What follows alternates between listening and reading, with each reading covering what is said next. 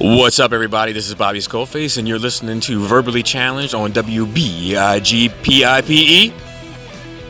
Howard the Duck snaps his fingers in the gauntlet. Spoiler alert. That'd be funny. Oh, man.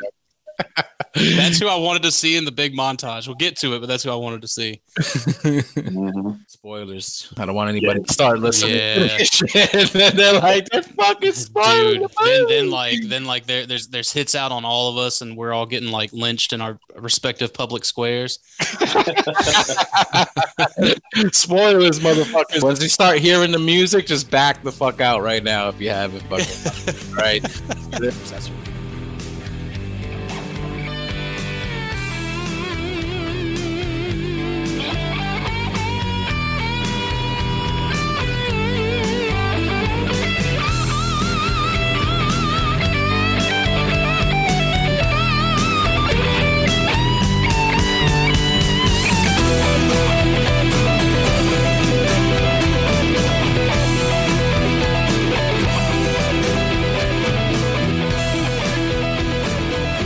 What's up, everybody? Harrican BX here, and welcome back to Verbally Challenged. I got a couple of very special guests here with me tonight. It's a special night. We're gonna have some fun. First up, Jason L. What's going on, bro? Hey, what's going on, dude? Thanks for having me today. Long weekend. No problem. You're always welcome. Glad to have you. Next up, you can catch him on Stasis Lock and Off the Runner. I got Primal Sabbath. What's up, dude? Hey, what's up, man? Thanks for having me. I've been jonesing to talk about this with people, and like not all of my friends have seen it yet, so I'm happy to be here. Happy to talk. Yeah, man, no doubt. I know there's been a couple of people, I think, putting posts in the Realm Facebook group. We're asking kind of everybody to just chill with the posts, because it's opening weekend. Not everybody gets a chance to see it. There's going to be a lot of people that the tickets sold out quick, so a lot of people aren't going to get a chance to see it opening weekend, and they're trying to avoid spoilers like at all costs and stuff like that. So there is a fever. Everybody wants to talk about this shit, the people that have beat it. So good thing we got the outlet. We're going to definitely do that here. Once again, guys, we warned you in the beginning, but if you haven't heard that warning, this is the Avengers Endgame spoiler talk episode. We're just going to be discussing this movie, everything we thought about it. We're going to be spoiling everything about it. So if you haven't seen it, back out now, come back when you've watched the movie, and definitely go see it because it's well worth your time and money. So, man, dude, Avengers Endgame. So we've been waiting for this for a long time. The year, it seems like it's been longer than a year, but it's really just been a year since Infinity War. Left us on a cliffhanger, left us anticipating this film, one of the most anticipated films of 2019, and dare I say, probably ever. Just right now, stats as of this recording, it's the number one movie of the weekend. Of course, it's the fastest movie to ever hit over $1 billion in its opening weekend. I don't think any movie's ever done that. $1.2 billion it's made worldwide, and it's $350 million domestic take from Wednesday to Sunday. So that's fucking incredible. I think it's broken all types of records, broke the records of The Force Awakens. It's broken records from Infinity War last year, and just phenomenal, thinking that, the movie has a longer runtime. You think fewer showings, but nope, didn't hurt that at all. What do you guys think about that? I think that I'm super surprised actually that it broke some of those Star Wars records. You know what I mean? Because it's like, Star Wars has been around for like 40 years, and that's a very rabid consuming fan base. Yep. And it's like it's crazy, but it's just like even like I remember when ticket pre-orders went up, it was like the hour queue wait time just to try to get some movie tickets for certain showings, and we ended up going, like, the shortest wait was for the IMAX. So, but it was crazy. Like, it was just everything just sold out quick, and everything still for the most part sold out like all through Sunday. Today rather. So it's, dude, that, like, it's been nuts, and it's like, I figured it was gonna do more than Infinity War just because of how Infinity War ended with the cliffhanger and the all the doom. Yeah. So Yeah, it's fucking incredible, man. Like just for it to do those type of numbers, you know, a superhero franchise, like superhero movies are popular and stuff like that, but like it's incredible to see, you know, how the genre has risen in the mainstream, and now it's like the majority of the movies that are on like the all-time like box office like list as far as like highest grossing, like most of them are superhero films, you know, Marvel Studios films like Right. that. Their earlier release from this year, Captain Marvel, you know, that movie also over $1 billion so far this year at the box office, major hit for them. So they just, you know, the hits just keep on coming from Marvel Studios. They just know what they're doing. You know, this movie again, that anticipation was out there, and dude, like you said, you brought it up. It took me an hour to buy tickets the day they went on sale, and I had never experienced that with any other film. You know, trying to buy tickets. You know, I went through my normal app. It's you know, picked my seats. I'm trying to check out. It's giving me an error. I went to, you know, I tried 20 more times, couldn't get through. Went to Fandango. They put me in a queue. Like I finally got them. But that was an experience, you know what I'm saying? To even purchase the tickets. You know what I'm saying? And from what I've heard, you know, tickets have been sold out, like I guess for like the first like couple of weeks, pretty much like all the major showings, you know, pretty much sold out. I know a lot of theaters have added like additional showings. I know theaters here by me, like super early showings, 6 a.m, 7 a.m. Like, Oh my goodness. you know, when they're never even usually open, you know? Yeah, this weekend over by me, the AMC actually has it playing 24 hours a day all weekend. Oh my God, that's awesome. Yep. So like the AMC theaters, yeah, with 24 hours just to accommodate the demand, you know. So that's awesome. You know what I'm saying? Got to see it. And I thought it was incredible. Like I loved it. I'm still trying to kind of process it all. I've watched it a couple of times at this point. I pretty much got it. We do have a little spoiler chat that Dust might start it up, and I threw out a bunch of theories, like and stuff that I've noticed from the movie already, like plot holes and stuff. But the things I brought up, it's just like nitpicky bullshit. It doesn't bring down the film for me. It doesn't bring down my enjoyment of the film. It's just, you know, they established some things in the movie and they broke some of their own rules. And it's just, you know, things I observed that I kind of just like, okay, you know, if they said this, but then what about this? But again, that shit was so epic, especially like that last act. So like, let's just get into it real quick. Dude. Let me just get your scores. What would you score the film out of a scale of 1 through 10? Dude, like solid 9. Okay, same for me, 9. Oh, same with me. Okay, same. I think that's the same thing I gave Infinity War, but I'm still trying to think like right now, the way I feel right this moment, you know, I think I like Infinity War a little bit better. But there's things about this movie that I'm like, I like, but then there's things about Infinity War like I like more, like as a mishmash of both. Like it's an incredible 2-part epic. I was gonna say I look at them both as this, like they're the same movie, right? It's just one movie that got split up. Mm-hmm. That's just how I'm looking at it. Because I remember the original working titles were supposed to be Infinity War Parts 1 and Part 2. Mm-hmm. You know, and like, but like that's how like I'm looking at it, because I mean it really does kind of go in, you know, from one to the other. Yep. Yeah, exactly. It's pretty much direct sequel. Just takes place. Well, let's just get right into it. Like, just the movie opens. You see, you know, Hawkeye with his family just enjoying some downtime. You know, target practice with the daughter. You know, wife and kids were playing. She was setting up some lunch. You know, you saw the little ankle bracelet on him, which, you know, confirms what was said in Infinity War, that he was basically under house arrest for his part in Civil War. You know. He cares about the family. He didn't really want to be involved. He was just helping, you know, Cap out. So there with the family, and you see it was at the time of the snap from Infinity War, and his family gets snapped away. Like, so that was just like, oh shit, you know, just kind of starting the movie again, you know, like on that somber, like, damn, you know, his family. Trying to give you that reminder. Yeah, that like shit got very real. My favorite part from that scene is who wants mayonnaise on a hot dog? Yeah. Yeah, I liked it. And it just, again, like, you know, there's little moments like that are necessary. It's character building. You're seeing him with the family. It's to make you care like about these characters and what they're going through.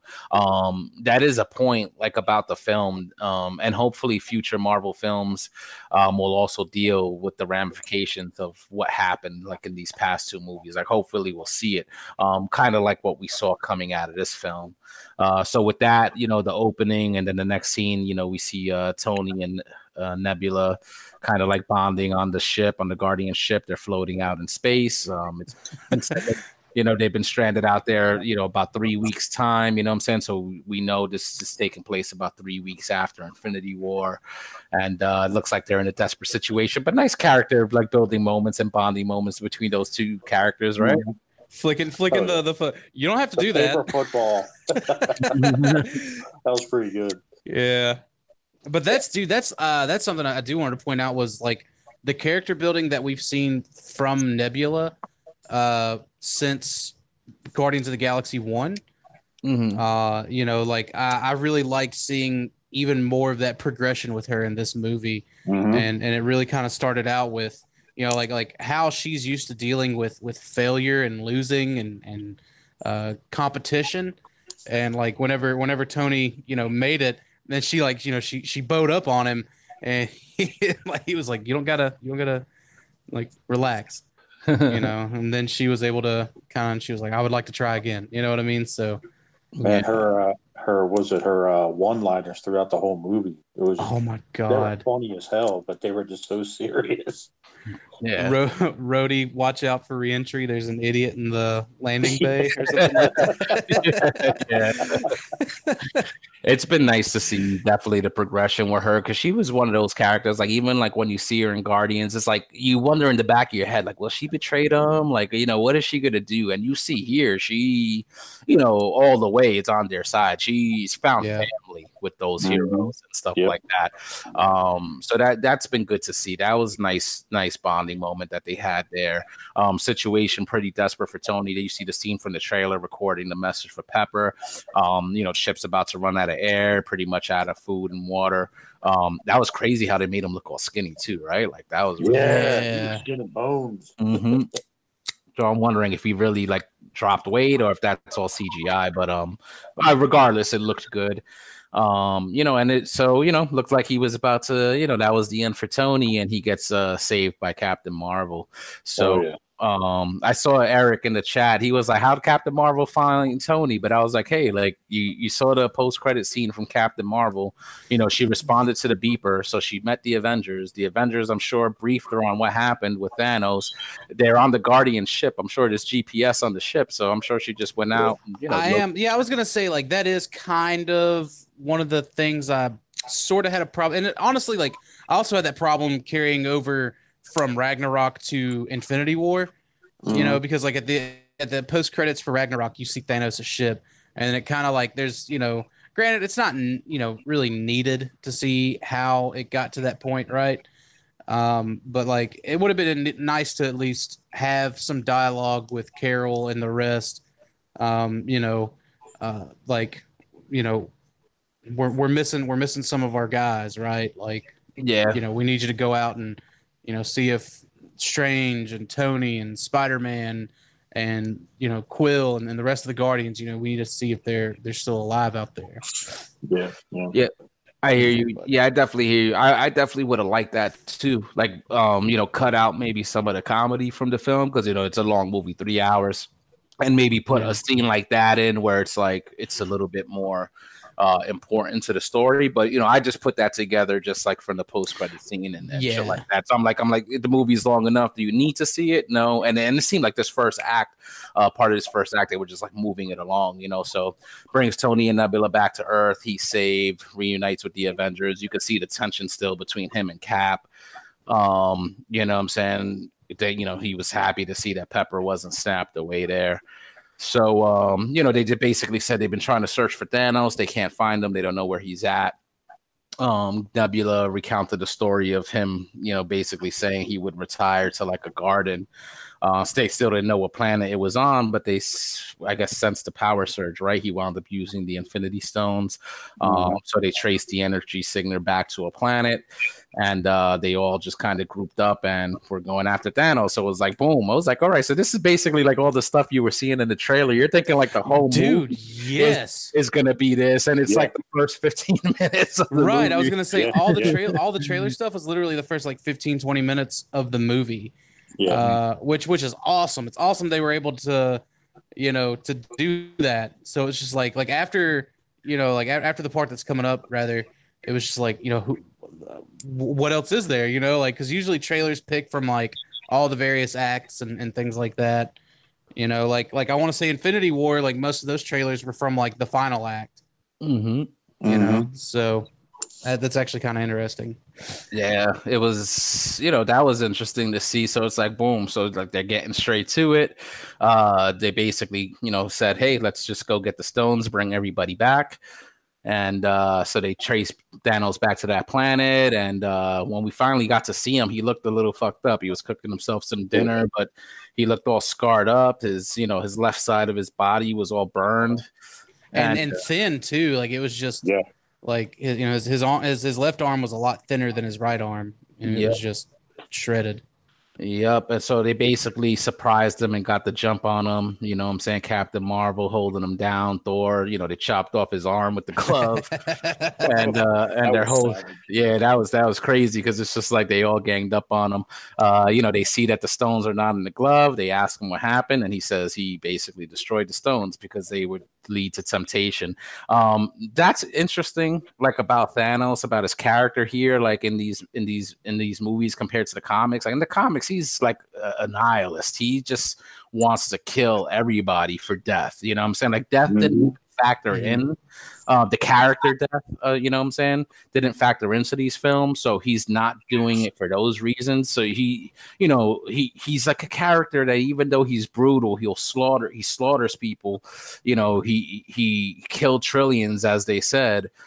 He does have like a code of honor and a sense of honor, because if he was just a dirty bastard, he would have killed everybody, and then he continued to use those stones for his own personal needs. And it seems like he didn't want to do that. He just wanted to accomplish his mission of wiping out half the universe because he felt that needed to bring balance to the universe, and then that's it. Like his job was done. Something about just this scene in general, this whole on this planet, this completely empty planet at that, was Easter eggs from the books. Like after the whole Infinity thing, like Adam Warlock was seen like in a garden picking fruit with the Thanos like scarecrow. Yep, that's what I mean. So his armor was there as like the scarecrow, and I loved all of that kind of tie over type stuff. Also referencing whenever Nebula was just like he's not lying, or he doesn't lie or whatever, referencing how Thanos told Gamora, I taught you everything but how to lie. That's why you're not good at it. So like, Thanos isn't, he's many things, but he's not a liar, So yeah, so that was interesting. He told them he used the stones to destroy the stones because, they just lead to temptation. So their plan of using the stones to bring everybody back, just blew up in their face right there. And Thor does what he should have did in the last movie. He went for the head and fucking decapitated that was just savage, dude. Like mid sentence at that, and you see the blood squirt from the neck. Like, dude, this movie really pushed an R rating. You know what I mean? Like, I'm surprised it did stay at a PG-13. Yeah, that was pretty crazy. And then like you hear the somber music, and it's like they it's kind of like they avenged their friends. They killed Thanos, but they couldn't bring anybody back. So it was like, what the fuck? So that's it. Like like what are they gonna do? Everybody stays dead. And then they did the whole 5 years later time jump, which was like, oh shit, that's another thing that was like, oh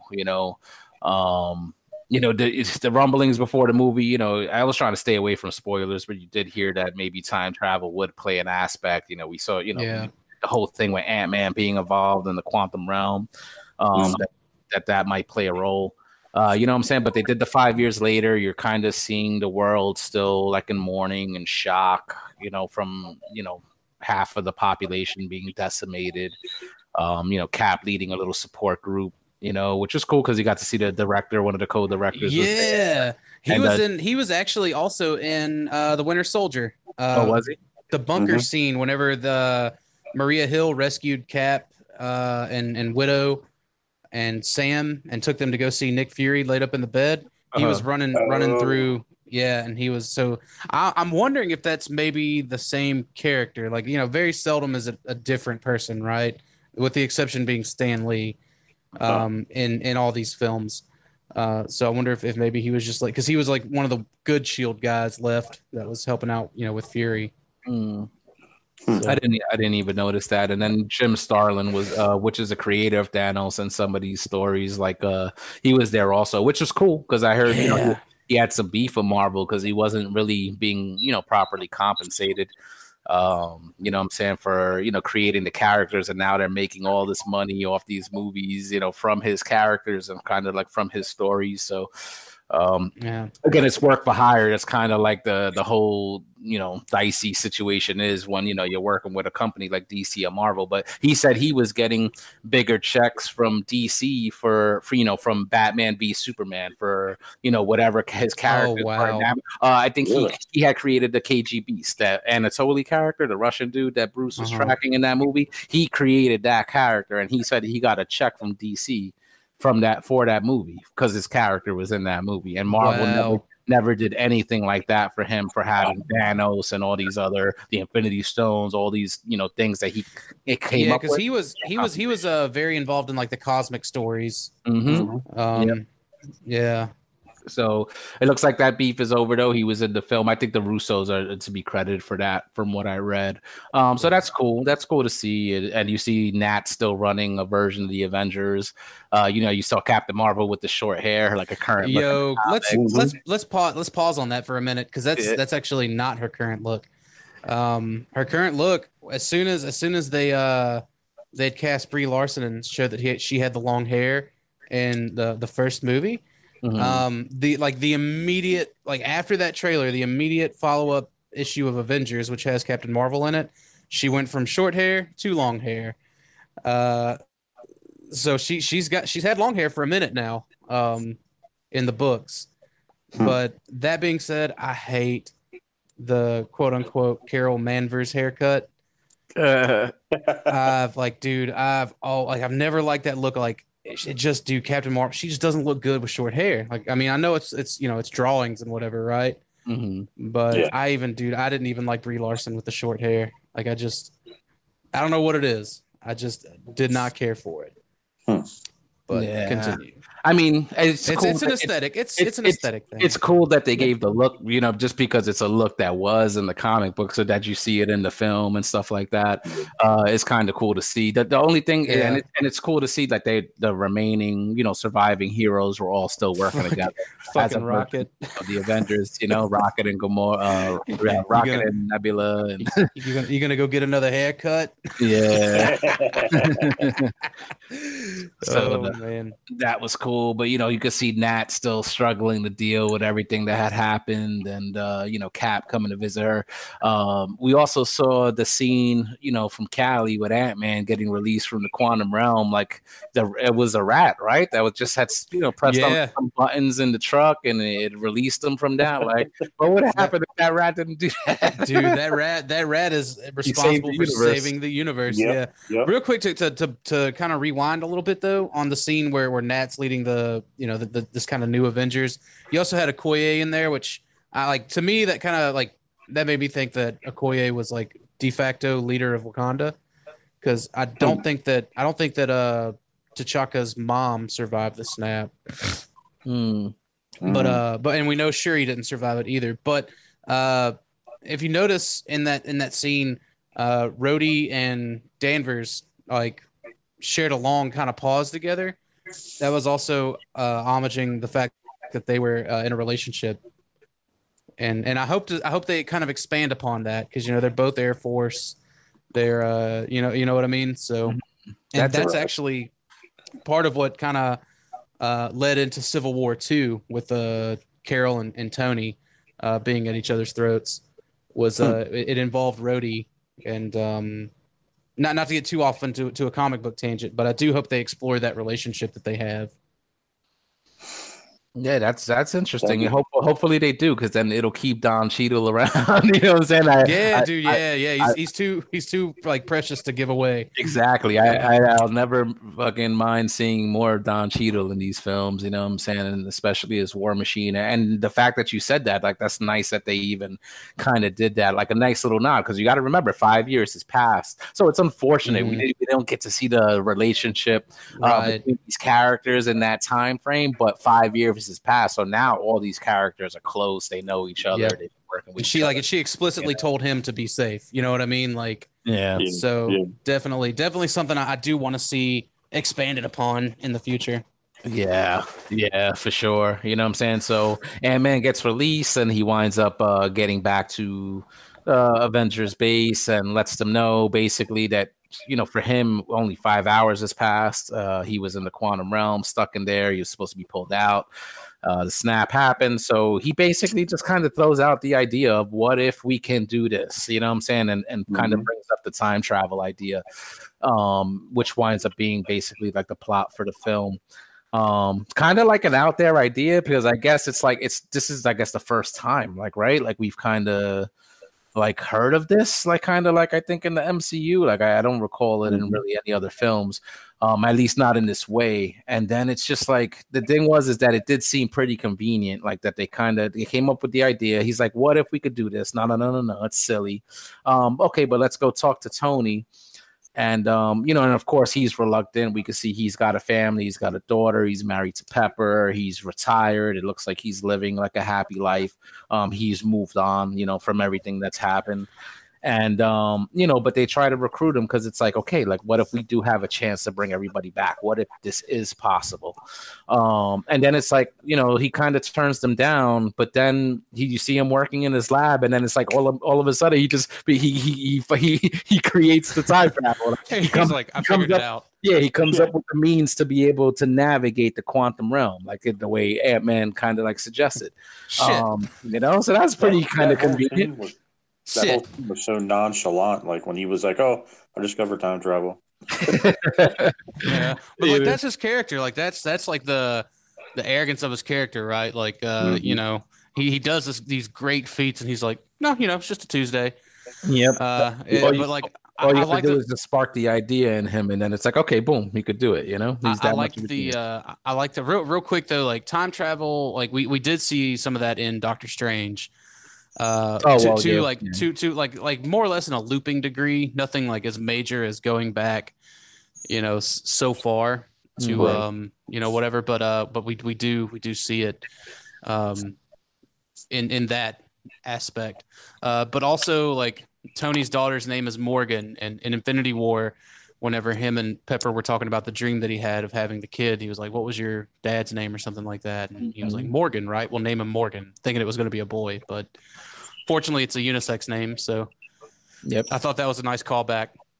Oh yeah, definitely. Yep. And the interactions they had together, and she was like, shit. And he was like, that's a word that mommy uses. Blame it on her. Oh yeah. Go to sleep or I'll sell all your toys. Oh yeah, that was great. It was touching, you know, and I think, like, with all those scenes you kind of got with Tony like that, and the scene a little bit later on with his dad, you know, it's almost like the foreshadowing right there. It's like you could almost see what's coming before it came. When he hugged Howard, man, I was just like, like a little tear. You know what I mean? Just a little. Yep. There were a lot of little kind of moments like that if you're following all these characters, you just little moments that you feel, you know, like that throughout the film, you know. So he initially turned them down, and, you know, them trying to get more help, they go, you know, try to recruit Bruce, and we could see that he's all fucking Professor Hulk. Yes, dude. Yes. No shit. How great was that, right? That scene was funny when they were sitting down in the diner. Like, that shit was hilarious. I know, I'm wearing shirts, right? that's just like, yo, that's Robert D. That's Robert D. Hulk out. Dab. Dude, that shit. That shit was so funny. Cool that they paid homage to that storyline from the comic books. Like again, if we don't see Hulk again in these films, at least we could say like we've kind of seen them go through all of it. Except Gray Hulk. Except World War Hulk. Mm-hmm. That's what we need. And I think there's still a chance for it just because of where he ends up at the end of this film. He's still in play. You know what I'm saying? Like it's all up to Ruffalo if he wants to continue. Same with Thor, stuff like that. You can see he's obviously still in play as well. So interesting to see, where they go coming out of it. But that was cool, man. That scene was just hilarious. It was funny, the kids taking the picture and all that. Dude, poor Ant-Man. Just take the goddamn phone. Yeah. Oh yeah. He's like, it happens all the time, Oh, man. We kind of see a little bit of what sparked Tony was that he's doing some dishes and he sees a picture of him and Peter and kind of makes him think, and maybe that's what kind of sparked him to do the little test with the time travel, and he's successful. He figures it out. He comes up with sort of like a time space GPS where they're able to navigate the quantum realm and stuff like that. So before he gets to the Avengers and stuff like that, they do their little testing of their own, and they use the scene with Ant-Man when they're turning dude, poor Scott. And, they turned him young, and what was it? He went from a teenager, then he went to what? An old man to what? a baby. Baby, yeah. Yeah, I'm like, when you see scenes like that, you wonder like if the scenes like that are necessary when the movie's like so long, because it's mostly just comedy. But I feel like for pacing reasons, for essentially like Dyer and like it also played into whenever Tony pulled up and he was like, let me guess, he turned into a baby. Yeah, so he was able to kind of explain the dangers. Right. Yeah, because Bruce doesn't know what the fuck he's doing. That's not like his area of expertise, Either all of it's a joke or none of it's a joke. He was great. That shit was great. Professor Hulk was probably like one of my favorite parts of the movie. Yeah. That CG on his face and everything it did was phenomenal. Looked good, yeah. Dude, it was like clean. Ruffalo. Looked like Ruffalo just hulked out, and he did look like he was there with the rest of them. It looked probably better than it's ever looked. You could even see like all the way down to the scruff on his face from like his beard. Dude. The gray hair on the sides, it was good. It was really good. So Tony pulls up. It was nice to see him give Cap his shield back, and they kind of like reconcile. Oh man, he made this for you. Fucking goosebumps, because like, man, Cap's my favorite character. Like I've always been like a huge Captain America fan. So like that, seeing that was just goosebumps. Hell yeah, man. Hell yeah. See them, you just agree to what they're gonna do. And Tony's like adamant, like he wants to, hopefully they're gonna test and be able to get the stones back and bring the people back, but he's adamant that he doesn't want to lose the life that he's got right now. You know what I'm saying? Like 5 years have passed, he's got his daughter, he's got his family, and he doesn't want to lose any of that. It's definitely, he's kind of drilling it home that he definitely doesn't want to do a do-over. It's just like, hey, just bring the people back that we lost. So that was again the scene where you talked about, saying with the Nebula and Rocket arrive, and Ant-Man is sitting there on the bench trying to eat a taco. Oh, dude! And he just looks up at Nebula. He's like, "Whoa, cool." Yep, and then Rhodey lands. He's like, "Hey, what's up, regular size man?" So funny. That was pretty good. Yeah, and then Bruce walking by and he hands him his taco. You know what I'm saying? Because his got blown. Because Ant-Man's got blown away. Yeah, funny. Dude, like mellowed out Professor Hulk. He's got his little satchel, and wearing his glasses, like that shit. And then like the music that was playing, like the ukulele music, because that's where we kind of lead into like, Tony was like, we're gonna build a team or whatever, and he's like, we're working on it, and that's when they go find my personal favorite iteration of Allfather Thor. Yes, I was about to ask, how do you feel about this? I've been cosplaying that on and off for years now. Nice. Yeah, but this is Hulk and Rocket. They go to recruit Thor. They meet up with Valkyrie, and that she's like, he's not going to see you. Hey there, angry girl. I liked you either of the other ways.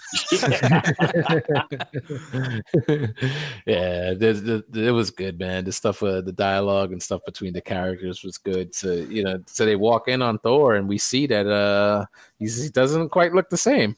We're used to seeing him. What do you think? That's peak physical performance, Thor, and you can't change my mind. Dude, when he turned around, like the love handles and the big ass gut. Oh my god. Look, let me like so okay, so where I was sitting in the theater whenever I was watching this, I was essentially gasped. no, that's the thing. Like I was sitting in the middle of Titty City, right? Mm-hmm. Like it was basically a bachelorette party all around me. Just happened to be the road that I picked. And I heard them all just gasp and just no. And I stood up and I went, yes, hell yes. One for the fat guy. So dude, he opens the beer on Stormbreaker. Yeah. Everybody gasped and then they kind of like laughed, you know what I'm saying? Like, I guess that's just what they're doing with Thor. They're playing him for comedy and stuff like that. It's not what I would have liked to seen happen with him, but it's definitely not what was expected. The way I understand it, like that was a Chris Hemsworth thing because like he wasn't really having a whole lot of fun with Thor in the first two movies. Mm-hmm. So, you know, he's like with Ragnarok and Infinity War and now like they're giving him a little more creative control of how he wants to be the character going forward. That's what I've read. That's what I understand with it. And I think that's cool, man. Like you keep the actor happy, they're going to want to, you know, stick around. And, you know, Chris Hemsworth is young enough that we can still get another 10 years of Thor. Hell yeah. Out of him. He's in his early 30s, right? Like 30. Yeah. 4 or something like that. Yeah, he's still young enough, like I said, and he expressed interest prior to all this to, you know, wanting to stick around as Thor, where, you know, some of the other actors had expressed interest in getting out. You know, like we all knew, you know, this was going to be our, you know, Robert Downey Jr.'s last film, but Hemsworth was adamant on staying, which is great, especially after he got his way with Ragnarok and how the character he wanted. Sure, oh yeah, yep, absolutely. Yeah. So I mean, and it seems like it worked. Like everybody kind of seems to like it. Like it seems like they're playing. It's just more of that Guardians vein. Guardians was like successful. They're space based. You know, Thor being out there in space, they kind of just looks like they're just putting that all together. And it's a good fit. And you know, Ragnarok. You know, I enjoyed it. Some of the comedy I thought was a little bit too much, but it seems like it is a good fit for Thor because it's true. Like I like the first Thor movie, but the Dark World, I thought was just a little like it was okay, like, you know, it was fine. Yeah. I didn't get that. I definitely like Ragnarok better than that one. You know, so I think overall the direction is probably a good one to take because even when it comes to the comics, Thor was never really a favorite of mine, and it's because of how the character is and the way he talks and see, that mythology. I wasn't a huge fan of. I'm the opposite. You know, Thor has definitely been top 5 for me for a long time from reading the books. So, you know, and that's like, you know, going back to like the first Thor, I liked it, but it's one of those deals where I wish they would have taken the first Avenger approach to it, you know, where we would have seen him in like old Viking times and then, you know, something kind of new current or whatever. Oh, that would have been cool. Yeah, but like, you know, kind of going back, like right now, Thor is the Allfather, you know, because Odin's gone. Odin's been gone since Ragnarok, and I feel like that's kind of, you know, like that's what happens. Like Allfather Thor, at least in the current books, Allfather Thor, you know, he just gets wasted every night. You know, lets his granddaughters go out and do shit, like, you know, protect the universe or whatever. But I thought it was a really, really nice nod to Allfather Thor. You know, yeah, he's out of shape. He's just kind of, you know, whatever. Granted, he's still young. He's, you know, he's not a granddad or whatever, but, you know, he's essentially, he's got to take up Odin's job now. And that's how I kind of looked at it. Well, yeah, and you just see he's depressed. Like he killed Thanos, but they were too late. You know, and especially they felt he more than anybody feels the guilt because he wanted to strike the killing blow, and it's like Thanos said, you should have gone for the head. He didn't kill him in a way that stopped Thanos from snapping and killing, you know, half the universe. So I'm sure he feels that responsibility. So it looks like he's just been holed up in that apartment that they're in, and even early on, like Rocket was like, well, he's upset because he failed, which he did. You know what I mean? Like Rocket was definitely driving that home early in the film before they did go and kill Thanos. So they're successful in recruiting him, though. You know, Rocket says, "Hey, we got beer on the ship." You know, they let him know of the plan of maybe being able to bring people back, and the offer of beer seemed to have swayed him to join them. So from there, we're seeing what Clint has been doing. It was mentioned during that right after that Avengers meeting from earlier that he's been killing like the Mexican cartel, and we see the scene of him in Japan killing the Yakuza. And his family was snapped away, so apparently he's just been like on a mission of vengeance since. Because he's got nothing to lose. He's got nothing to not fight for at this point. Exactly. No hope, you know what I'm saying? Which is why I thought that scene was really good when he was like, you shouldn't be here when Nat showed up. And he was like, hey, we have something. He's like, no, don't do that. And he's like, don't give me hope. And she's like, I'm sorry, I couldn't give it to you sooner. Right. That was a touching moment between those two, and all the shit that he's been going through for the past 5 years. So they bring him back into the fold. We see that testing with the PIM particles, trying to see if actually traveling through time is going to work with whatever Tony came up with. You know what I'm saying? And so Scott's still a nervous wreck from the trial run that he did with Bruce, and he wastes a run. Yeah, that was funny, right?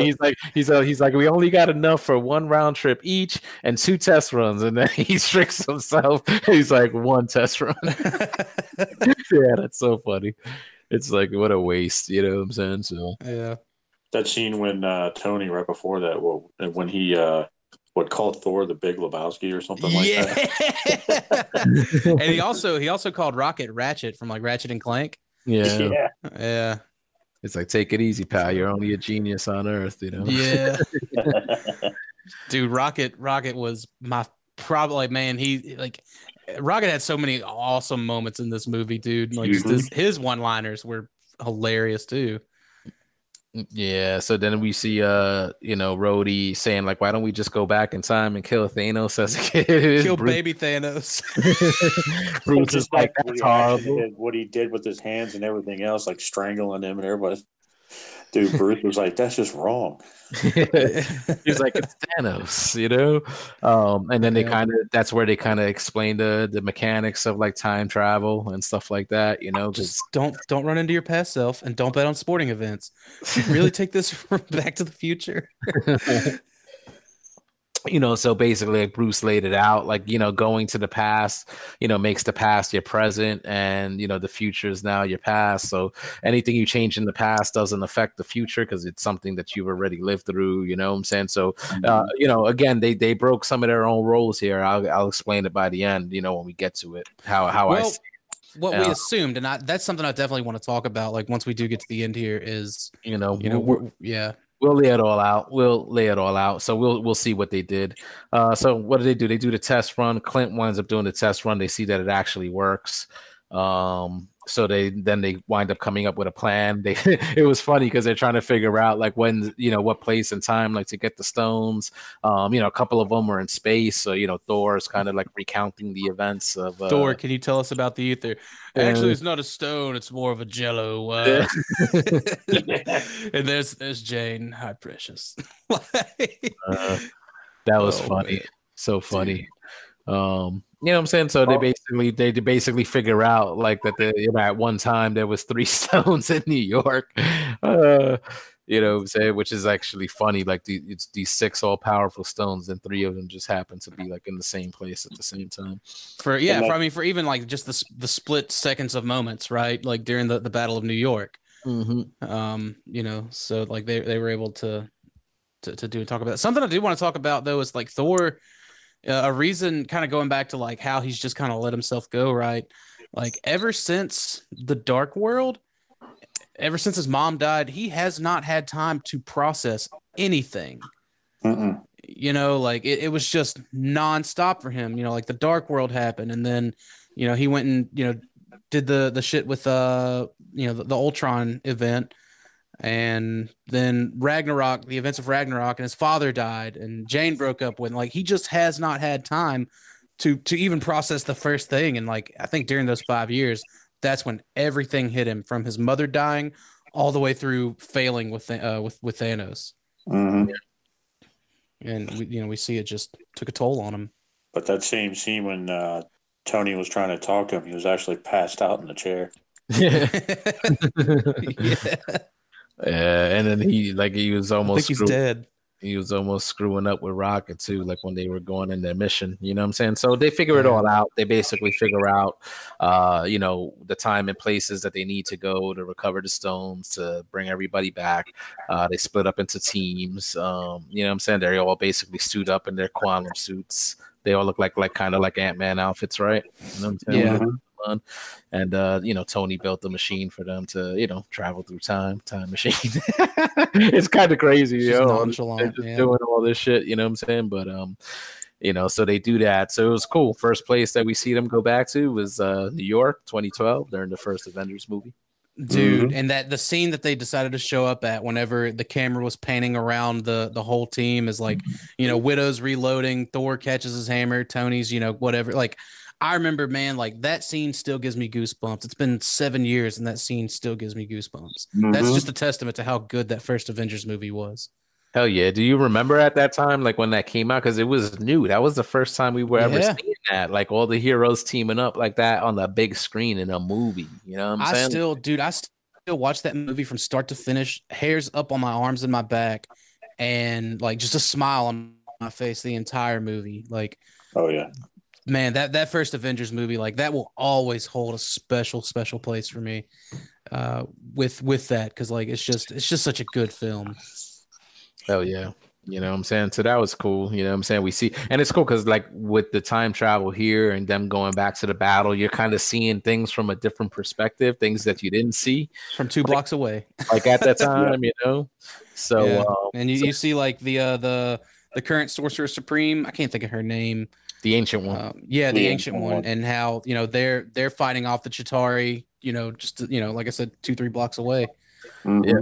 Yep, it's just we weren't introduced to them yet, so we didn't see that in Avengers. But Right. that was cool how they tied that in here. Like I definitely Well, dug So much that. payoff. some Yep. of the stuff that they tied in with the scenes and everything were stuff in the movies that people asked that we should have got in the first place, which was kind of cool. Like when we first saw when they first arrived, you actually got to see what was it? You saw what Hulk smashing some of the Chitauri with the car and then like freaking out, jumping on the car and then just taking off, and Banner just holding his head, shaking his head like, "Oh God." He's like that was me, saying like Yeah. that was me. That was funny. Yeah, he was the one that went after the ancient one to go get the time stone. So we see Mhm. her, like you said, fighting off the Chitauri, which was cool because we didn't see that in Avengers. And she does the same thing that she did to Doctor Strange in that movie, what I'm saying? Yeah. Kind of Bruce tries to go and grab the amulet from her, and she just knocks him back and knocks kind of like the soul out of his body. Dude, you ever been hit so hard it knocked the soul out you? Like, yeah. That was some crazy stuff, man. That was pretty cool. You know what I'm saying? Then you see Thor and Rocket. They wound up going to Asgard on 2013. So this is during the events of Thor: The Dark World. You Mhm. see Loki in his cell, and you see They're just Jane sneaking past Thor's in his pajamas, like. He just looked like a slob, like the way Oh, they just dude. did him. It's so funny. And then you could just see him like just throughout, like, Rocket had to kind of give him the pep talk. Yeah, Like, come here, right here. Get a little closer. smack Right it. here. Pow! That was pretty good. Yeah, so they were trying to get the ether. So that was like, it was in Jane's body, right? Like it was, she had touched it. So she had like absorbed it. They were going to try to get that from her, like, while she was resting in the room solo. Like, I guess they expected Thor to go in and talk to her. And he's just like a nervous wreck. He couldn't do it. Yeah, then he saw his mom, dude. Yeah. Who's the fancy Yeah. broad? Mm-hmm. And he's like, this is my mother. This is the day she dies. Like, that was pretty heavy too. Like I said, man, I think it all kind of came back to that point for him because he'd never had the time to process it. Mm-hmm. And it seemed like that they were doing that throughout the movie, or for different characters, coming back to times of stuff that they didn't get to process throughout their journey. Right. Yep.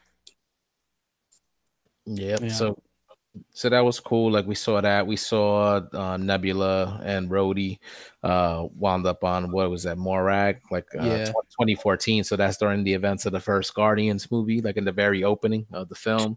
They're gonna wait for. I love that they played the same soundtrack too, the same song from the opening, and you see Star-Lord just dancing and singing into a little fish-legged creature. Yeah, Rhodey's like, he's an idiot. He's an idiot. You could hear him singing without the music playing. Yeah. Dude. Yeah, so that was cool. Black Widow and Hawkeye had traveled with them, and then they took off in the Guardian ship they were going to Vormir, right? Yeah, Vormir. So so now here being in 2014, this is where kind of things got interesting because Thanos at that time during the first Guardians movie, he was looking for these stones, and then we see like how Nebula, current day Nebula being there in the past, sharing the same, I guess, neural network as the Nebula that's there in the past. The plot kind of gets revealed to Thanos there in the past of what's going on, you know what I'm saying? Which is kind of crazy. So it's like, oh, okay. Now that's kind of like where it got interesting because we didn't really know who the villain was going to be. It's like, okay, we're going to try to get these stones back, but there was really no big bad in play, like up until this point, And so it was interesting to see, we see Nebula and Gamora training, you know what I'm saying? So that's, Gamora right before, she betrayed Thanos and then joined the Guardians and stuff like that. So just very interesting, like the kind of point in time that they were when they're trying to receive this particular stone and then how things kind of veered off from there, so, Thanos gets introduced, you know what I'm saying? He said he was going to dispatch Gamora to Ronan's ship, which is, of course, from the first Guardians film. And then, again, that's where basically, Nebula there starts sketching out and they become aware that the Avengers are there. I liked how Gamora was like, he's not going to like that. And Thanos was like, well, his only other option is death. That's just how cold Thanos was, man. He's just like, well, he can deal with it or not, Yep, and we only got to see that quick little kind of like cameo of Thanos in the original Guardian, so it's kind of like nice to see his perspective, like here, right? What was going on? Like at that time, they kept it off. It all makes sense, basically. We see, we see all that, so that's awesome. And so what else happens? Also, I guess the Avengers back in New York trying to get the stones. The battle basically wrapped up. So we see them trying to basically packing up the Tesseract. Real quick though, it picked up from the backward shot perspective of Loki saying, if it makes any difference, I'll have that drink. And Tony says, well, we can stand up posing here a storm all day, but we can go ahead and get this going. Like just the dialogue there, it's like he, the kind of meta joke of like, well, we can hold this pose or we can start moving. Yeah. That's funny. So we just see how like that all wraps up. We got some cameos here. You see like Jasper Sitwell and this dude from S.H.I.E.L.D. What was his name? That's Crossbones. Crossbones, yeah. And they even mentioned like as far as like where the scepter was going. I want to say they mentioned who was the dude that had it at the beginning of Ultron.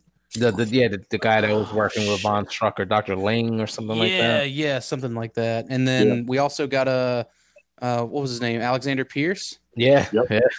We secretary right there. That was cool to see. You know what I'm saying? Like all that happening. It would make sense. You know what I'm saying? All those powerful weapons, the artifacts. You know what I'm saying? Everybody trying to recover it.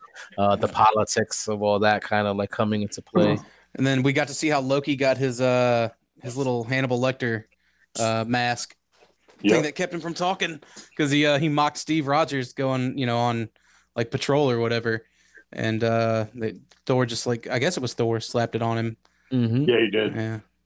And they were all going in the elevator to go down, and Hulk was trying to get in. They're like, "Hey, it's full. It's full. You got to weight capacity. You can't come in. Stairs. Yeah. Oh God. So many stairs. To hear him talk for the first time. That was funny. right before all that too, like the you know, when you saw the future Tony kind of like spying on all those events, and then he hops out the window. That was kind of like the scene in the first Avengers, you know, when the Mark 7 flew out the window, you know. It's kind of like a callback to that. That was nice to see. You know what I'm saying? And then the scene with Cap with the elevator with the shield. Dude. So like this, like that was like a callback or a nod to what I thought was probably the best Captain America storytelling was his the 2015. I think it was like all new, all different at that point. 2015, 26, something like that. But it was what led into Secret Empire, and the most controversial was all over Facebook, you know. Cap's a Hydra agent. He was dude, like, you know, well, the director or the secretary wanted me to get this, and Cap, we can't let you do that. Don't worry. Hail Hydra. Hail Hydra. Yeah. Fuck, dude. Like, oh man, everybody gasped when he said that shit. Yeah, dude. Yeah. And it was like, I was like, wow. Like, I love that they made the nod to that. You know what I mean? Because like I said, I think that era of Captain America storytelling, and it was a relatively small era, the Nick Spencer run, some of the best Captain America comics. Yeah, that was just so awesome. Just to call back to it, because at the time during those events of the Avengers, they didn't know about Hydra, you know, having infiltrated S.H.I.E.L.D. So just a nice little callback as a way to take advantage of the situation, and they just let him walk away scot-free with the scepter. I think Ant-Man had asked Tony. He was like, "What's up with these guys?" And he's like, "They look like bad guys." Yeah, they look like bad guys. How did you not know? Yep, that was funny. You know, so Ant-Man gives past Tony like I guess a little mild heart attack in order to cause a distraction for them to get the cube. Also, while they're talking about that, you know, Alexander Pierce asked him, like, you know, where you go, and he's like, well, to get lunch and go to Asgard. And the lunch was a nod to the shawarma. Yeah. Dude, there was so much fan service in this movie, like so much. Oh man, yeah, that's you get to see what Cap. Right after that, see himself. Dude, that's America's ass. Yeah. Yeah. So they wound up getting the cube, but Tony gets the cube, you know, but then, you know, he walks by the staircase and, you know, Hulk, you know, having gone down all those steps, just smashes through the door. So they wind up losing the cube. You see Loki picks it up and just teleports away. You know what I'm saying? He gets away. So the events now kind of diverging from the original film. And then of course, yeah, Cap coming in face to face with himself and then having that little battle, which was cool. You know what I'm saying? Him, you know, the I could do this all day line. You know? yeah, no. I know. And then like the thing that really did it in, you know, he saw where he got the little pocket watch, you know, or that little deal with Peggy's picture. Where'd you get this? And then when he was getting choked out, and he was just like, Bucky's still alive, and that's what? And that's where future Steve was able to react enough to knock him out. Yeah, that was pretty cool. So we go back to Hulk trying to convince you know, the Ancient One to give him the stone. She's not willing to do it because she says if, you know, you remove a Infinity Stone from time, it's gonna just cause like a chain reaction. And, you know, forces of darkness will invade, I guess, the realm. Realm will, you know, fall into chaos from what she was saying. But then Bruce was able to say, like, if we return the stones back to the same point where they took them, basically, so time continues uninterrupted and, you know, no fuss, no muss. But she did point out that they had to win the battle, you know what I'm saying? So she wasn't really willing to do it. But he pointed out that Doctor Strange wound up giving the stone to Thanos, you know, in his time. Which wound up kind of convincing her to give up the stone, basically saying Strange must have had a reason to give up the stone and do what he did, which he's supposed to be the best of us or whatever. Yeah, is what she said. So, yeah, basically convinced her to give the stone to Bruce and, you know, let him carry out his plan. So, and which she wasn't wrong, man. Like, if the time stone wouldn't have been there for her to essentially give to Stephen Strange, you know, Dormammu would have invaded Earth, you know, or would have invaded, you know, that realm or whatever. So like that was very interesting, you know, like I said, like a lot of service to 22 films in this 3-hour thing, you know. Oh yeah, it's crazy. Exactly. They even said like he was, you know, a few blocks away performing surgery, so Strange was just doing surgery during the Battle of New York, like that also had to be crazy, as a surgeon, right? Yeah, because imagine all the damage, all the casualties, all the people hurt during that battle. Even though the movies don't focus on that, but you it still filled in some blanks. Yeah, exactly. Yeah. You know what I'm saying? So that was cool to see. We go back to Thanos basically, scanning Nebula's mind. So he's getting like the lowdown of basically everything that's happened. He sees his future self basically accomplished the mission and was able to attain all the stones and wipe out half of all life. I am inevitable. Yeah, that line is fucking dude. Great line. You know what I'm saying? He gets, killed and he's like, that's destiny fulfilled. I love that. Yeah. Mm-hmm. But it didn't faze him. He was just like he was willing to accept that, Yep. So he basically still, basically getting filled in on some of those events. Thor gets to have that little final chat with his mom because, that is the day she died. That's at that point in the past that they were at. She does realize that it's not Thor from that time, that it is, her son from the future. And she has a nice conversation with him to help him, through all the shit that he's, going through. Mm-hmm. And, kind of gets his mind right a little bit. Rocket winds up getting the ether from Jane. They're getting chased out by the guards. So, they accomplish their mission. And before they head out, Thor's like, hold on, wait. You know what I'm saying? And he tries to see if the hammer comes to him, which it does. Rocket's like, what is he doing? She's like, oh, it takes a second. It was funny. I like that when he caught it, he's like, I'm still worthy. Yeah. Mm-hmm. And when he was saying bye, and the mom's like, try to eat a salad. It's so funny. So basically we see the heroes accomplishing their missions and stuff like that, gathering the stones. We see Rhodey. We go back to Rhodey and Nebula. So we go back to that point in Guardians 1 with, Star-Lord dancing and stuff. They knock him out. They get inside the cavern and they get the Power Stone. Rhodey basically syncs up and he gets away, but then we see Nebula kind of like glitches out. So she's not able to kind of go back to the future and then eventually gets captured by Thanos and gets brought aboard the ship.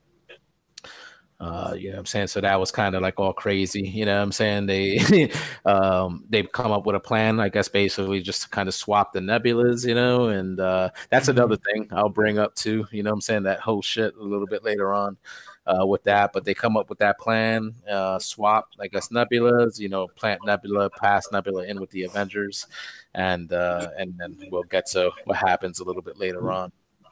You still get a little bit of the character development. You're seeing the past Gamora again. She's seeing all this going on. She's still with Thanos, but this is already at the point where she's ready to turn on them and kind of go off on their own. You already know from the Guardians movie she's not really down for all that anymore. Mm-hmm. At that point, you see Ant-Man and Tony, they failed to get the Tesseract. So, again, they only had one shot at it, but they decided to go back again in the past because Tony says he vaguely remembers a point in time, where the Tesseract and the Pym particles were in the same place, same time. And, so they go back to 1970, back to the Air Force Base. That's where they created Captain America, right? Where they the one in New Jersey. Yeah. So, yep. They go back to that point in time, hopefully to acquire more particles and to acquire the Tesseract since they weren't able to get it in 2012. We also got our very last Stan Lee cameo. Yep. In this scene. Make love, not war, man. Yeah, enough said on the bumpers. Yeah, dude. Yep. And the license plate said 420. Yeah. So funny. Yeah. So that's the last one, the last Stan Lee cameo. That's the end of an era right there, and fitting that it kind of happens in this movie, It's Endgame. So they're in the Air Force Base or whatever that base is. Basically, Tony's trying to get the Tesseract. Steve's charged with getting some more Pym particles. They're basically successful, each of them. A couple of little hiccups there. There was a woman there that was kind of like didn't recognize them, so she kind of put. Do you know who she was? No, she was the one that. No, she was the one that approached him at the elevator in Ultron. Oh, for real? Oh, Mhm. no, Yeah, yeah, dude. It's like there's it's like everywhere you look, man. There's somebody from a different. You know what I mean? It's crazy. It's crazy. Hmm. But yeah, that's that's what I'd read. I could be wrong, but I think it's the same actress. She didn't look the same, but I'll try to see if it is. Well, that's like Young Pym didn't really look the same either. Mm-hmm. You saw how they made Michael Douglas look in 1970. Yeah, dude. and you saw the original Ant-Man helmet there. Yeah, that the was vintage. pretty cool. Oh man, that was pretty awesome. Like you said, it's just fan service all over this movie. Tony runs into his dad Howard. You know what I'm saying? And he says his name is Howard Potts. Yeah, you're not a beatnik, are you? So dude, that was good stuff. They get to have a nice little conversation. Tony and his dad didn't have the best relationship, so it was nice to kind of they get to have, again, foreshadowing what's eventually going to happen. Thank you for all that you've done for this country. Gives him the little awkward hug. He was talking to him about family, because at that time, he was pregnant. The wife was pregnant with Tony at that point. So, interesting. Steve also, ducking into a little office, trying to get away from the guards, and he sees Peggy. He sees Peggy also, because he's in her office and kind of sees her and is admiring her from afar there. So from afar, bro, he was like 6 inches away from her face through that window. Yeah. Like, he's just lucky she didn't look up. But like this particular piece of the movie was definitely the most foreshadowing piece. Yeah. Looking back on it. Yep. So close yet so far, So basically, they succeeded. They got the Pym particles. They got the Tesseract. We see Nebula present, the Pym particles to Thanos in 2014. She winds up going back with the Avengers. So now we get to this was another hard part because from Infinity War we know what happens on Vormir. You know what you got to do to obtain the Stone. So now we see Clint and Nat there. And Nebula just assumed that Thanos killed Gamora for no reason on Vormir. Mm-hmm.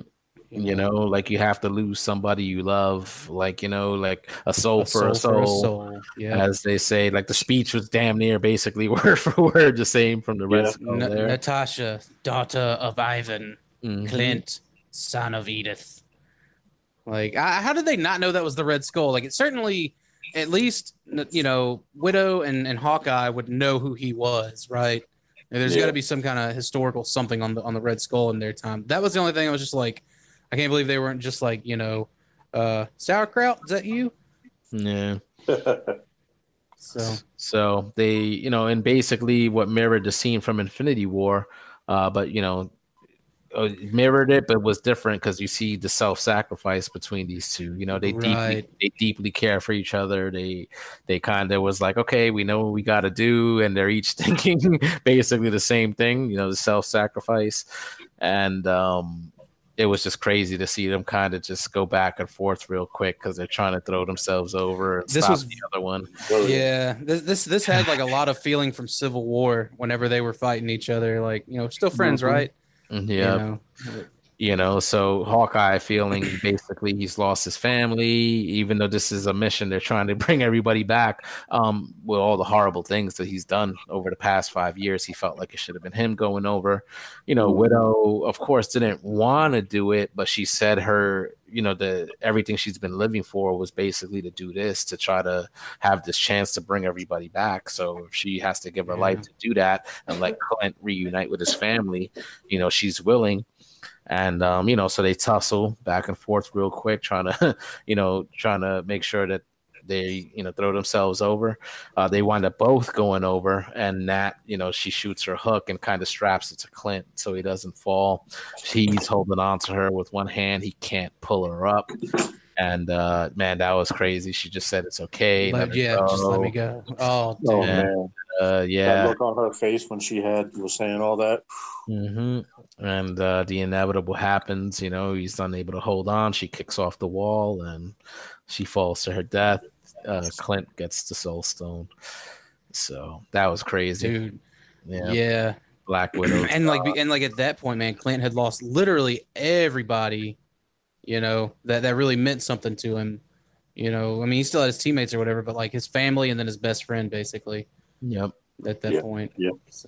So they all wind up getting back, because they're all synchronized to return at the same time. They like, where's Nat? And he lets them know. They're all kind of like in mourning real quick. I liked how Thor was like angry. He's like, everybody, please, like, get your shit together. He's like, we're the Avengers. We got the stones. We're gonna bring her back. Like, got the damn stones. Yeah, dude. He was like, that's something that like, maybe I'm looking too much into it. Like Thor's kind of warrior aspect. Like he's seeing like, like we have all 6 of these like super powerful things. Like, let's get in there and start touching them. You know what I mean? Mm-hmm. So like he seems super anxious to use those stones. Yep. So but Clint was basically saying that it was permanent, that they're not going to be able to bring her back. Thor's like, you don't know what you're talking about. You know what I'm saying? Yeah, he's just like space magic. You're a little out of your depth here. Exactly. So they're all a little bit tense. Of course, they all just lost a teammate. You know what I'm saying? But they just kind of resolve, together, like, hey, we got the stones. Let's do what we got to do to bring everybody back. You see them, assembling the stones on a glove from Stark, which I call bullshit on that. I was calling bullshit on that, like in the chat when I saw it. I'm like, wait a minute. In the last movie, Thanos had to go to that same place Thor went to make. He had to go to Dimitri. Yeah. He had to get a special gauntlet made in order to harness the power of the stones. But now, the Stark Tech gauntlet can handle, all 6 Infinity Stones. When Rocket went boom to scare them, like, oh my god, that's what should have happened. Yeah. It should have went boom. Yeah. And that's, I mean, it's like I'm kind of right there with you on calling bullshit about that, but at the same time, like, it's fine. I don't know. Yeah, but that's another thing. I don't know how much time they had to measure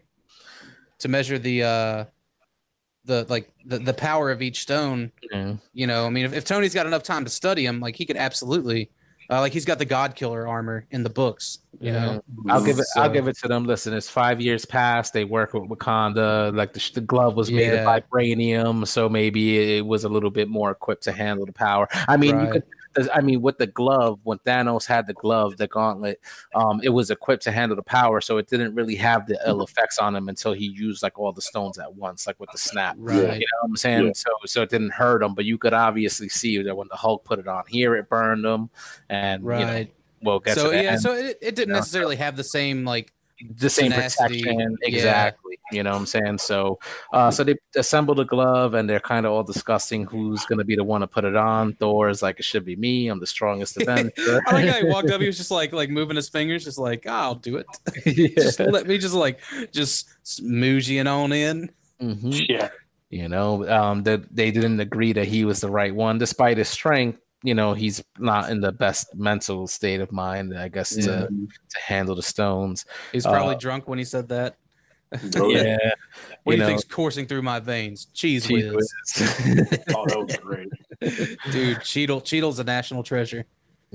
So Bruce says that it has to be him. Most of the radiation is, is gamma anyway, so that he's basically built for it. And, he says it's him. He'll be the one to do it. So from that point, we see Nebula kind of messing with the time portal. And Tony tells Bruce, like, hey, remember, you know what I'm saying? He's like, don't undo anything from the past 5 years. You're just going to bring back everybody that was snapped away. Just bring them here to the present. Bring them back to the present. Mm-hmm. And Bruce is like, yep, here we go. You see them all kind of like suit up, I guess, to brace for the amount of energy that's going to Thor just stands in front of Rocket. That's going to be enough. Oh man, yeah. So Bruce puts on the glove. You see the power surging through him, and it's basically burning up his right arm, the right side of his body. Nebula, what I'm saying, in the other room, brings Thanos through the time portal, which that's another thing I'm calling like bullshit on. Like, you see her give him the Pym particles, which I guess was good Nebula's Pym particles. So then it's like, what did Bad Nebula get Back to the Future with, and then I think that's the thing. I think she got back with the Pym particles, but I think Bad Nebula, like I want to feel like she just opened a wormhole at the coordinates. Like in theory, I would think Nebula would have a little more knowledge on space GPS time travel. Well, not just time travel, just like space coordinates in general than say like Tony would. Yeah. I mean, yeah. You know, and then it's something the size of the ship. Again, you have to go through the quantum realm. You got to be micro. Also, Steve grabbed 4 sets of like Pym particles too when he was in the past. So I mean, maybe she just grabbed another thing of Pym particles to open the portal for Thanos to come through. You know, could have been anything. I mean, again, nitpicky little thing, but that's kind of like just something that you noticed there. Like, you know, when you got a little bit of time to process it all. You know what I'm saying? But Bruce puts on the glove. He actually gets to snap. You see Hawkeye's phone ring. You know, we see Bruce's eyes go like bloodshot as soon as he that shit was crazy, man. Like it took that much out of him. He basically fell out. You know, you see Tony kind of spraying up his arm. Clint kicks the glove away like that's gonna do something. That's the thing I call bullshit on, dude. He just kicks the glove away. Boom. You know, so then you know, all the gates of the, you know, open. You see like the sun is out and it looks like there's life, like again, you know, Clint's phone is ringing, his wife is calling. I don't know how she still has cell service after 5 years, you know what I'm saying? Right. But you know, again, must have brought half the satellites back too, right? You know what I'm saying? So I guess in that way you see that it worked. You know what I'm saying? Bruce is like, did it work? Ant-Man's like, I think it worked. But then right at that point, Thanos' ship, they see it and he shoots rockets, basically destroying Avengers headquarters. That shit was great, right? Dude, Lang got it like point blank. How did he not fucking die? Yeah, like, dude. I guess I don't know if maybe the suit closed up on him because he was shrunk when he came back too, right? So it was.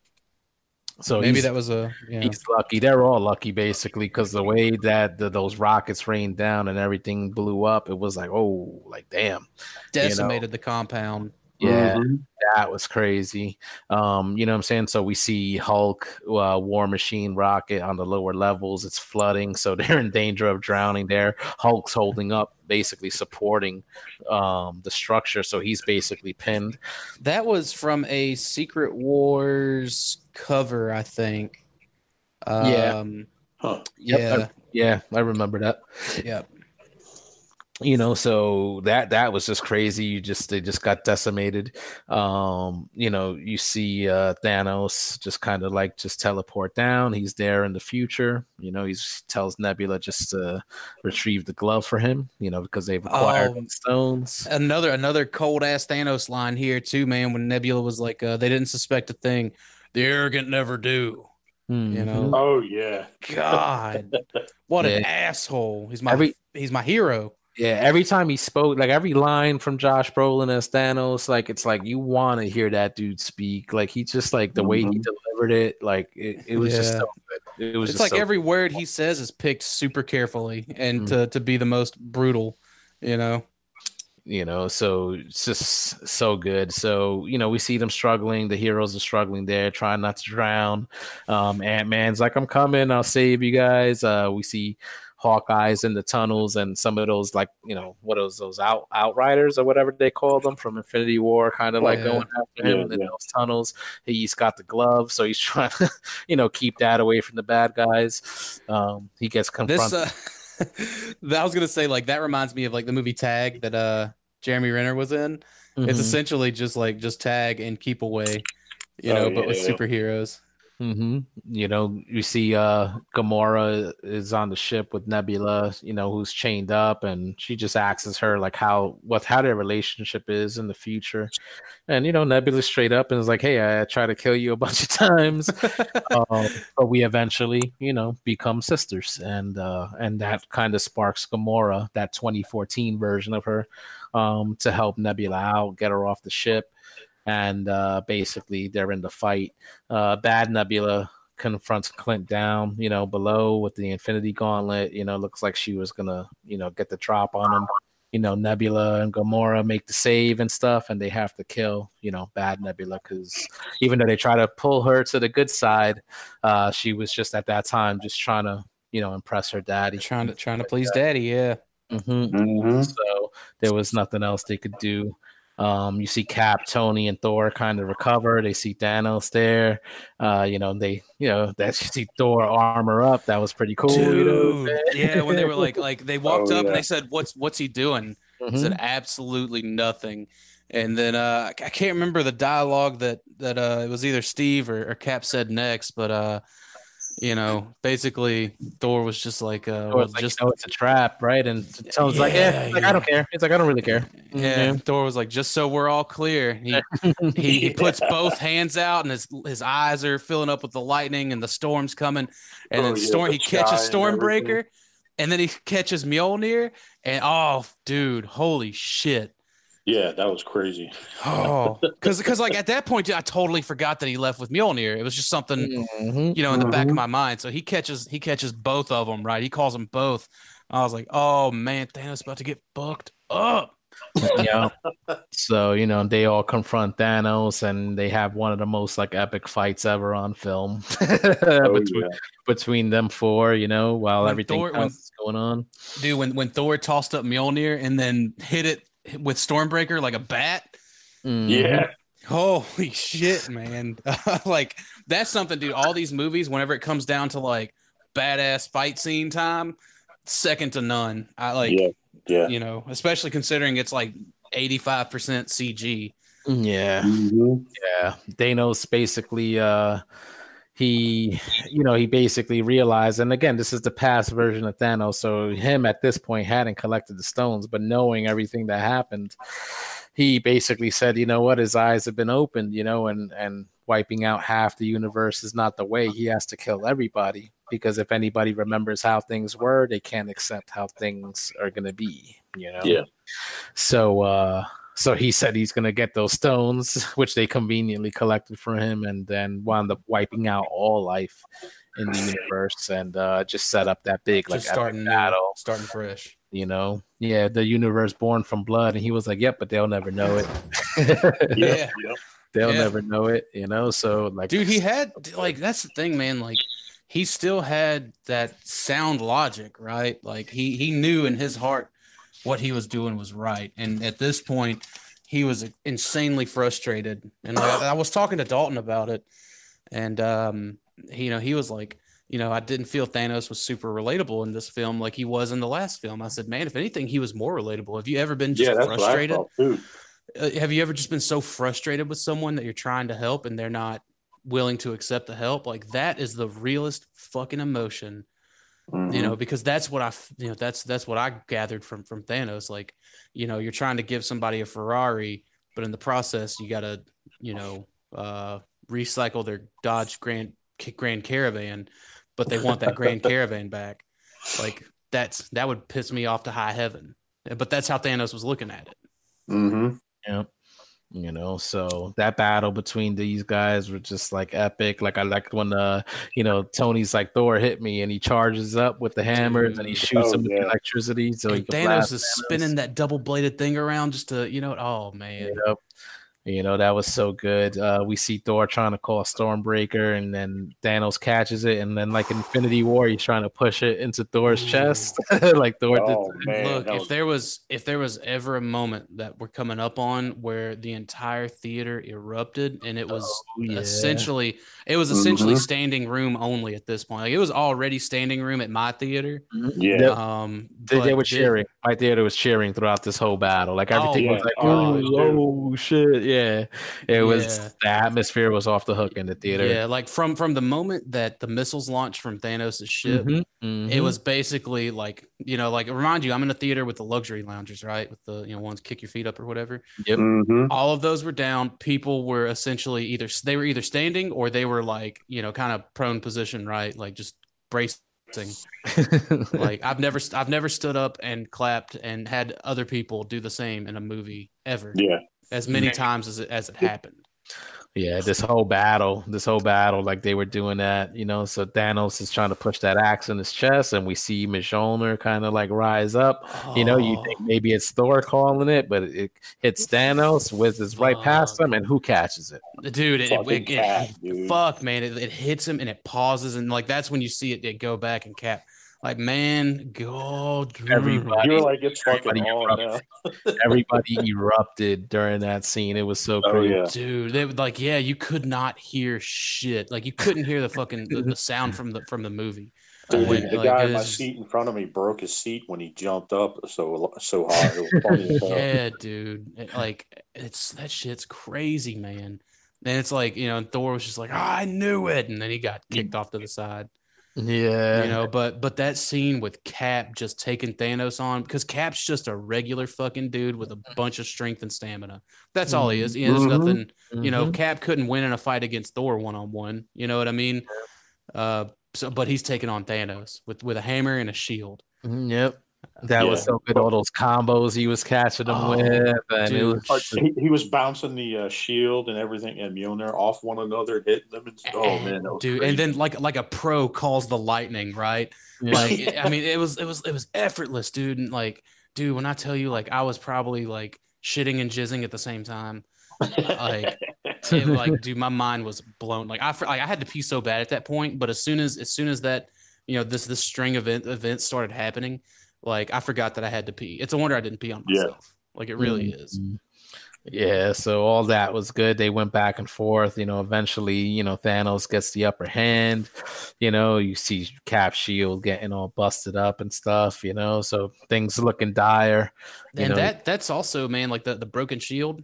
That happened in the original Infinity storyline in the books, but it also was kind of like referencing when Tony was having those visions in Ultron and Cap's shield was cracked open. So, so Thanos basically said that whenever he's done what he's done, it's never been like personal, but I guess because of this, all the defeat, and how the Avengers are, and how stubborn and unruly as they've called them. What I'm saying? He said he was going to wind up enjoying what happens to Earth, and you wind up seeing his whole army basically get called down. Like, I guess the biggest army you've ever seen up to this point in Avengers. Because every Avengers movie, they're always dealing with an army of some sort, but this one was just like, holy shit. This was by the droves, man. Stuff landing, like these big creatures just getting unchained, and it's just Cap, man. He's just like that kind of, to me, that references like the Man on the Wall sort of thing. And it was just Cap standing there, and he was ready just to keep on going. Like that whole, it was basically like an unsaid I can do this all day sort of thing. Yeah, incredible, because you just see him beating, and just getting tightens up, the shield up, tightens the shield, sees all that, and it's just like, okay, like I'm ready, like even if it's just him, and then that's when you heard like another cheering moment. Can you hear me? Cap, Cap, on your left. Fuck, man, goosebumps again, dude. Like, when I'm telling you, like, I've never had goosebumps my entire life this like intense. Yeah. Oh my god, that was so good. And it's like, just when you thought Thanos was bringing it heavy, man, Strange and all the wizards open up these portals and they bring the motherfucking ruckus.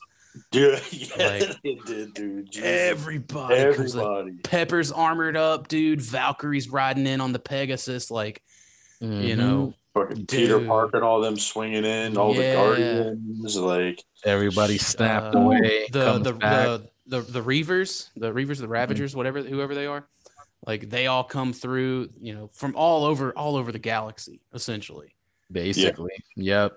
Just every hero you could think of that's ever been in these films, everybody that was snapped away, they're all back. You see the Asgardians, you see all the magicians that are still available. You see all the Asgardians, like everybody is just everybody there. And army against army. so another round of applause moment that followed. Like, I'm pretty sure it was still a round of applause. It's just, everyone's lined up in the group shot, and then, Cap delivers the battle cry. The first time he's ever delivered it. Yeah. When he was standing there and he just screams, Avengers! And it was dead silence, and then assemble. Everyone was hollering. I'm getting goosebumps now. You guys, dude, goosebumps just talking about it, man. Yeah, it's like, and then of course, because the music is going, like you feel it all. Like it's just all like all the emotions is just catches the hammer again, like everything coming together, and that like I would love like a panoramic shot, like if it's even possible, of that whole like man, I'd hang that up and on the front of my house, you know, like Yeah, so this is where at the point it became kind of like the crazy CG fest, and there's a lot going on, you know what I'm saying? So multiple viewings, you're gonna have to watch it again and again just to kind of be able to see everything that's going on. But every hero basically had like a little spotlight, you know, quick little moment, even if it lasted a second. Some heroes got a little bit longer than others, but every major hero had at least that one scene where you see them getting down or taking a villain down, or you know, when Cap caught Stormbreaker and Thor caught Mjolnir, and he was like, no, give me that one. You take the little one. Take the small one. He's like the bigger one's mine or something like that. Then like Scarlet Witch showing up, dude, and you took everything from me, and he's like, I don't even know who you are. Like, you will. Oh, dude, she brought the motherfucking ruckus all by herself, dude. Like, yeah, she did. Like I've like like real quick, just kind of get off on a side tangent. One of my major problems with the MCU is just how nerfed Witch, Thor, and Hulk have been. But like we're getting there, right? It seems like we're slowly but surely getting there with just how badass they are. And like meanwhile, the game of keep away is still going with, you know, Hawk and then T'Challa. You know, like that's another thing, man. When they came through because the Wakandans came through too, and you know he was given that same battle cry that he had in Infinity War. Like that was fucking goosebumps. And, you know, T'Challa grabbed the gauntlet from Clint. He was like, I got this. Yeah. You know, and then he ran into some trouble, and Spider-Man was going to get it, and you know Cap was like, hey, Queens, catch. Like, oh dude, call back to Civil War, you know. And then he got on the Pegasus with Valkyrie. Oh my god, the scene activate instant kill. The scene with Tony and Peter was touching too, and he's like, hey, you know what I'm saying, like, remember we were out in space? He's like, got all dusty, and like I guess like to them it just seemed like it was instantaneous, like, you know what I'm saying, because he said he just woke up on Titan, but Doctor Strange said 5 years had passed and we gotta go, and you know what I'm saying, he gave him like a little hug. Remember, because in Spider-Man Homecoming he gave him like the bullshit little fake hug. We're not there yet, bud. The door. So that was nice to see. Peter was like, this is so nice. Did you know that Feige had I don't know if you guys remember in Iron Man 2, the little kid that was wearing the Hasbro Iron Man helmet? He said it's supposed to be Peter now. Little retcon, you know what I'm saying? Yeah. So, but yeah, and it's, you know, like, then you get another just fucking goosebumps moment. Whenever like Thanos is telling, you know, he's just like, you know, rain fire. But sir, what about our troops? Like, fuck them, rain fire. And like Peter's just all kind of curled up. Then you see the cannons just, you know, point upwards. But like another thing though, like real before we get to that, like Tony and Pepper, whenever they were like, you know, back to back just tearing shit up, like that shit was that was dope. That was crazy. You know, dude. And it's like then it's, you know, Tony's like, why are they, you know, what's going on? And that's when Friday was like, something just entered Earth's upper atmosphere. And it's like, you know, like you fucking know what's about to go down. Because all the guns turned, like instead of firing at them, they turned to the sky, and so she came in and fucked shit up, like, you know what I'm saying. So that was cool. Dropped that ship out of the sky, like because she was so OP, like, you know what I'm saying. It's good that they kind of used her strategically, like in the film, to kind of make it like all work, where it didn't seem like it would be too easy for them, like, to overcome, you know. And that, like, I was gonna say that is another thing I do feel like Carol Danvers is a little too Mary Sue. I would have loved to see more of her, you know what I'm saying, but like I get why they used her in this way, you know what I'm saying. They couldn't have. It wouldn't have been a compelling story otherwise. But that's like who was Carol grabbed the gauntlet from Peter. And then, like, what I call the baddest bitches in the universe scene. And like that shit gave me goosebumps. I've seen a lot of like, you know, like what's the word, like beta dudes that are people complaining about it. Like what's all these chicks? You know, I'm like, dude, like it's, you know how the ladies cheered bitches in the universe. The ladies cheered during that scene. You know what I'm saying? Cheered during that scene, man. Because like that's literally like essentially all the supporting roles, and how, you know, like that whole behind every powerful man's a like super you know, powerful woman or whatever. Like that's what I kind of got behind it. You know, Okoye was there, and All of them, which was there, and like just the lines that they gave, like, "Don't worry, she has help." You know what I mean? Yeah. Like, she's got backup or whatever. Yeah, dude, that shit gave me fucking goosebumps, man. Like, it was, you had Valkyrie, you had Mantis, you had Gamora, Nebula, Pepper, Wasp. Wasp, yeah, and she, like, because she came up and she was tightening the gloves up. I was like, man, they're about to get fucked up on some estrogen right now. Yeah, so that was cool. You know what I'm saying? They were trying to, reactivate the van, right, to try to, I guess, bring the gauntlet through it to keep it away from Thanos. He winds up destroying that.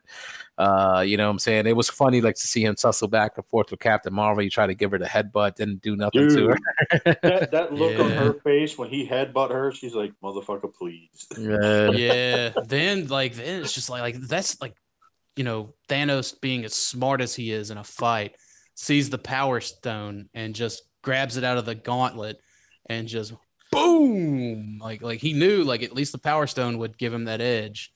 And that was fucking nuts, because, like, he was on the ropes, and then, like, when he put the gauntlet on, he had got his hand up, fingers touching, and she came back, like, literally in the nick of time. Yeah, just to keep him from snapping.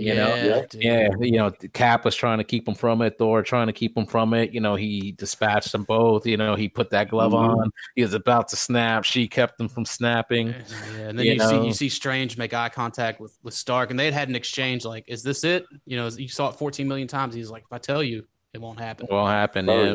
And Strange puts his finger up, and he just kind of like showing that number one. Like, it's like one. This is the one chance. And dude. Tony tussles with Thanos, you know what I'm saying? And they go back and forth. Thanos knocks him back. He utters the line, "I am inevitable." And he goes for the snap, and it was just a tink. Nothing happens. Yeah. And dude, like, then, like, the final chilling moment. You see Tony, you see all the stones lining up in his hand. I am Iron Man. Pow! Oh, man. Mm-hmm. And you see that the army start to disappear. You saw Rocket was about to get eaten by that big ass thing. Dude. Just goes, gets dusted. The army. Like, we're recording this right now. Like, I'm standing up and walking around because I'm pumped up just remembering it. It was. You see the army just like Infinity War. What happened to the heroes and everybody? The army starts disappearing. You see, Thanos looking around. Everything is, turning to dust. He takes a seat, kind of like almost mirroring the end of Infinity War, when he was just sitting there, watching the sun, watching the sun rise on a grateful universe, and then he gets dusted away. Fitting, he was the last one to get dusted away, and then like, probably the most tear-jerking moment, when Tony just kind of sat down and Peter came over, Mr. Stark, he couldn't even talk. You could see up, and Rhodey gave him the look, and you could see, and Peter, that was like Pepper came up, and she was like, Friday, give me some vitals, and it was like, Friday was like, it's critical. And then that's, Pepper said, okay, you can rest now. You can rest, because he can. That was worse than Peter when he got him and Groot in Infinity War, when they got dusted. Like, that scene with Tony, with him, basically dying, was fucking insane. So, and it was a callback to, like, Iron Man 3, when he kept waking up at night because he just couldn't sleep. Having the nightmares of all of this stuff happening, which is why this is like the payoff to all that, because it's been built up through that stuff, from the very first Avengers movie. Tony always had trouble, and he knew that, this was going to happen, and, that army was going to come back. So, that was sad. That was sad. Yeah, also a payoff to the first Avengers, when Steve was telling him, like, you're not the guy to lay down on the wire. You're not the guy to make the sacrifice play, but he did. Yep. He did it here, So, that was all good. What I'm saying? That was sad. We see the people, kind of like reuniting, stuff like that. Peter back in high school. Like, I don't know if Ned was snapped away, but I'm assuming he was, if he's still in high school. I'm guessing all the high schoolers were, Yeah, So, which I'm hoping, Far From Home kind of, follows up on the events. Because again, the 5 years, nothing was really undone. They just brought the people snapped away. They came back. So, the whole world still had to live through those 5 years of the, half the Cassie, population being I was gone. going to say Cassie's still going to be a teenager. And like Far From Home is going to be the actual last film in this phase. So I'm kind of looking at it as like an epilogue. Maybe they'll jump ahead. You never know with some of those future movies where things are a little bit more settled. But the ramifications are definitely there to be felt for future movies if they want to go in that direction. I hope they do explore it a little bit because 5 years, the world being decimated like that, like everybody comes back. There's a lot of stories you could pull from there. You know what I'm saying? Like, so it kind of makes it in a way like I'm kind of almost glad they did it in that way because then it makes it seem like Infinity War, it mattered. You know what I'm saying? Like even though they brought the people back, there was still consequences to what happened. Yeah. A large chunk of time is still passed, and the world still has to deal with that. So, they have the funeral for Tony, and we see everybody basically reuniting. Literally everyone. The kid from Iron Man 3 was there. It was nice to see that. Yeah, we saw the little video message Tony left for Morgan, and which was sad. Dude, yeah. And the funeral, what I'm saying, which you see basically every major character was there. Seeing the kid from Iron Man 3 was cool. You see Fury, you see Hill, you even saw, Secretary Ross was there. Pretty much everybody. What I'm saying? They, have a little moment, about Nat, what I'm saying, with the but they also had a group by series too. Yeah. Yeah, like the Guardians were together, the Avengers were together. Yeah. So there was a nice little moment with Clint and Wanda, what I'm saying, like pondering over Nat and stuff. And Wanda, and Wanda's connected to the stones, through her powers, and I think that was something.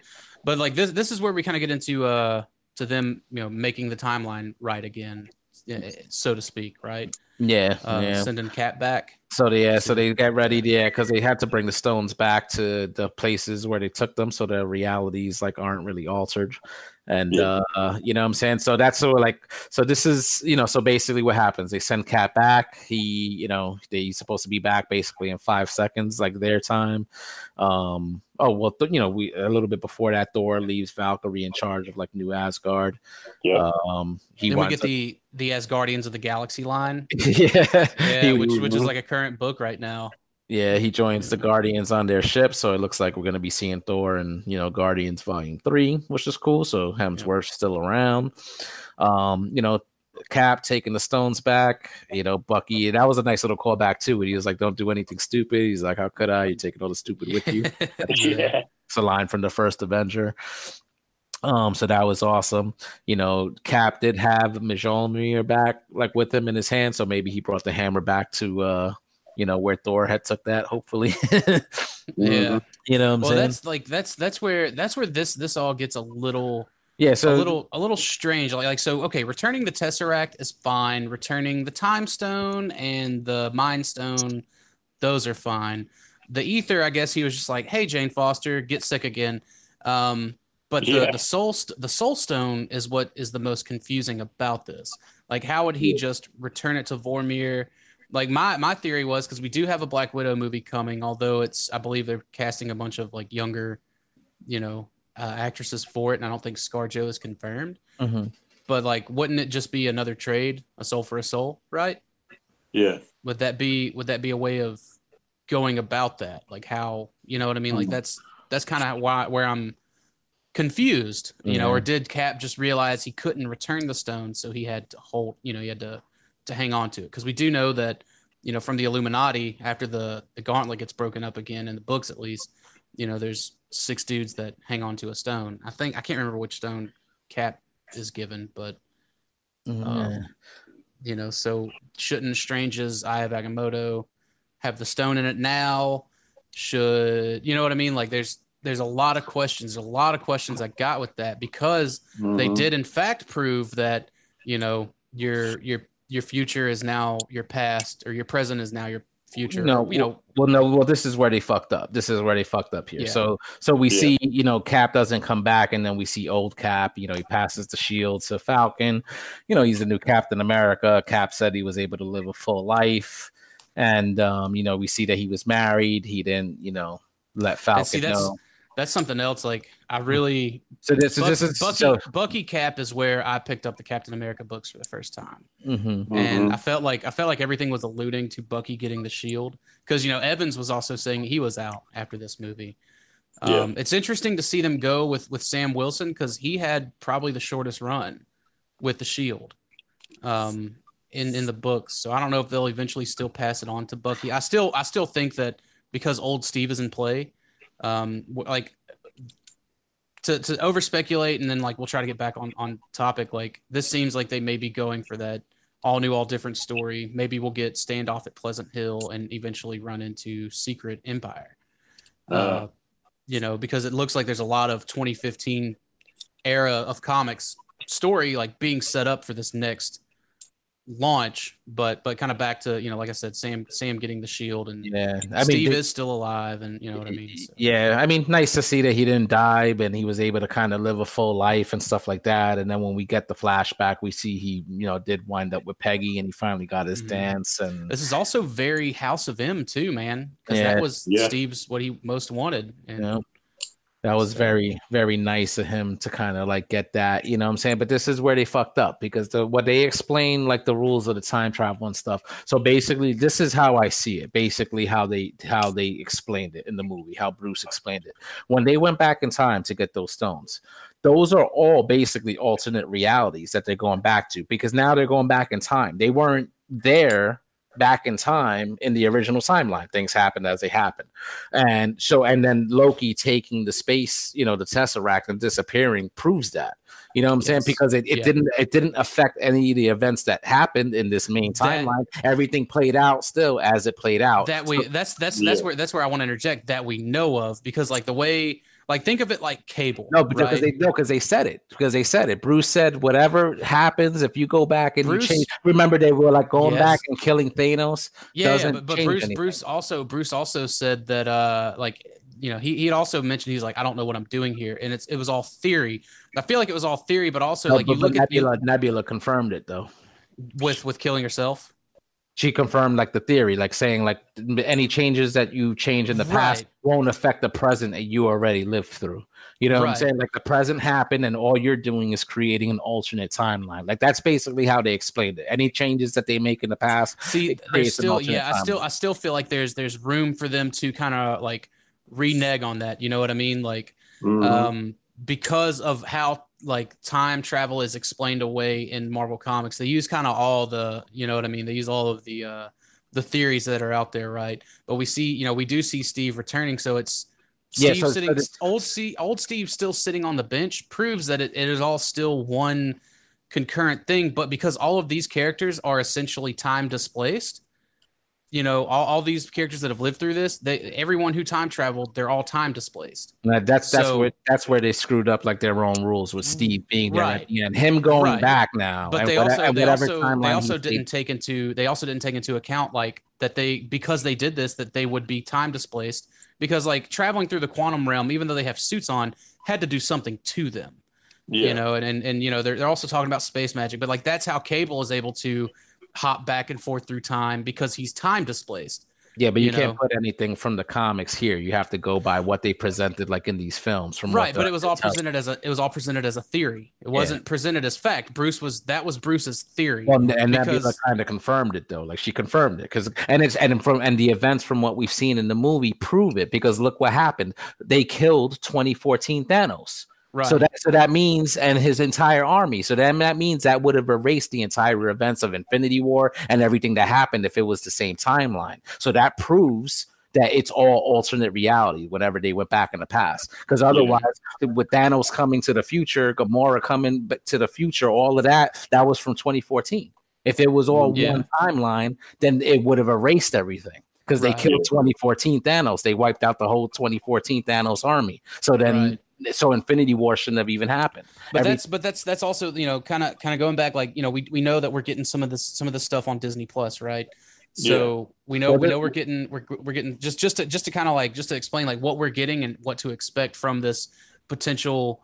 Like I said, I feel like Bruce was presenting a theory and he wasn't presenting fact in how they were going to explain away this time travel. But the events of the movie, like it proves like the thing, and so it proves the Captain America fuck up at the end. Because like I said, if it was like what you're saying, if it was all the same timeline, which Steve being there kind of shows like what it's supposed to be, that shows they screwed up. Because if it was all the same timeline, them killing Thanos there at the end of the movie should have wiped out everything that happened. Right. So here's the thing. Like here's what we're not privy to though.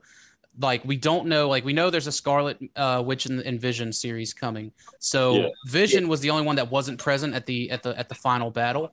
But if by Steve doing this, and the Vision comes back, assuming it's not something that takes place between Civil War and Infinity War, right? Just working under the assumption that it is going forward.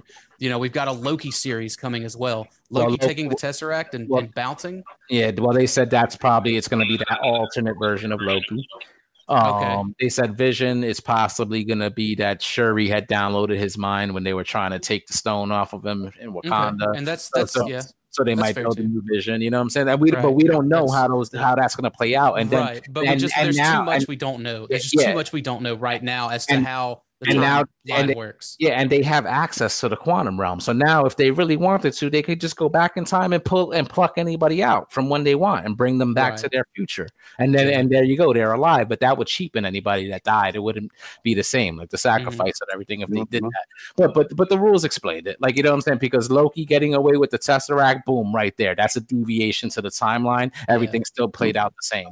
The entire 2014 Thanos army getting killed, everything still played out the same. So all those paths they went back to take the stones from are all alternate reality. I want to say, go ahead. Well, Steve, so this is my thing. So Steve going back, if he went back and stayed in the past, everything could still play out the same. He could still be at that bench having the conversation, but it would have been in that alternate universe that he stayed in. It shouldn't have been in this main universe. So they broke their rule there with Steve talking to Falcon there at the end. Like, that's where they fucked up, because everything else was obviously alternate timeline, because all the events still happened as they happened originally. You know what I'm saying? So. And my also something else I do want to point out is I'm going to take this from X-Men, which is a totally different Marvel, and I get that.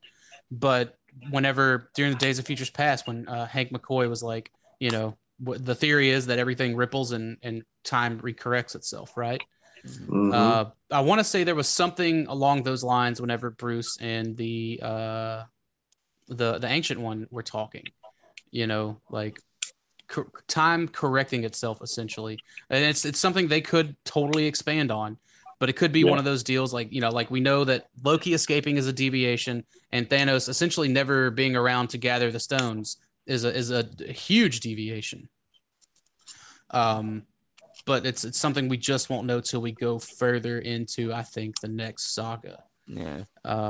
Another thing they said was like, if you think too hard about it, like what the Ancient One said about the stone, if you remove the stone, you know, the stones are basically what keeps reality like together, right? They're responsible for the universe and what the flow of the universe going. Thanos destroyed all the stones in the main universe. So how is everything like not falling apart and shit like that, you know? And so that's another thing, like those, but that's all nitpicky shit. Well, that's something I do want to like say, like, you know, he said he destroyed, he turned them into atoms or whatever, right?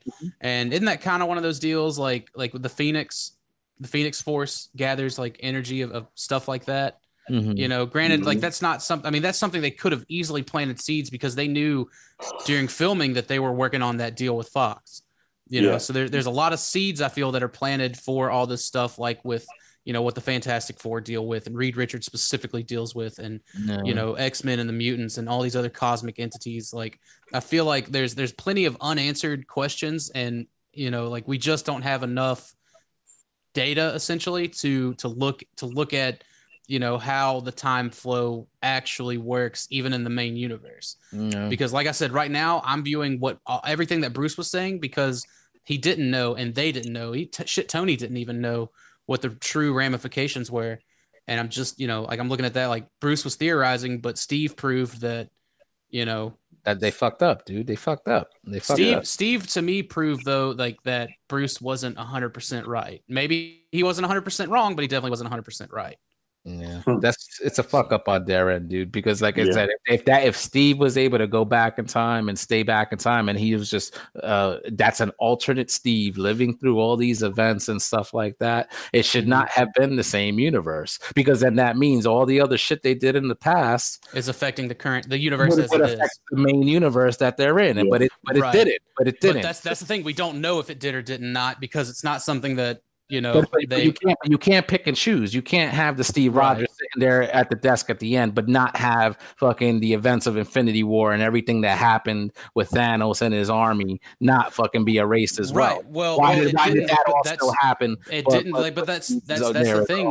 I think by Banner snapping the fingers and essentially undoing the events of Infinity War. It didn't undo the events. It happened. They just brought the people back and into the future. But they're still 5 years in the future, and all that shit still happened. Right. They didn't erase anything.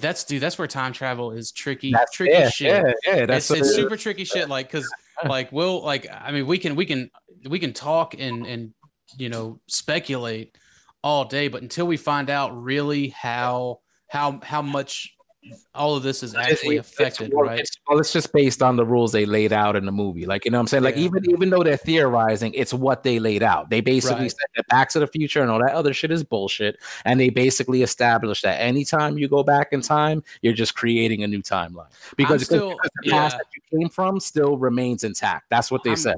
Right. But I'm still operating all of this under the assumption that, like they never explained like that they could be time displaced. Which is a thing, like the time displacement thing. Like that's how you had, young X-Men hanging around with their older selves, type of thing. Because it's all time displacement. Well, if they tackle that in the future, then that's different. Because now, like I said, all that shit is in play. Now they have access to the quantum realm. They're able to travel through time. So now, like all that shit is wide open for future movies. Absolutely, but that's my personal speculation. Like, yes, I agree with you. They fuck their own rules, but they also it's also something where it's open wide enough to where they can explain it away as well. All these characters are time displaced. Yeah, this gotta be convenient. It's always going to be whatever's convenient. Well, yeah, that's what's awesome about time travel, because it's not something that is real or proven or whatever. It's something that any writer can play with and theorize on.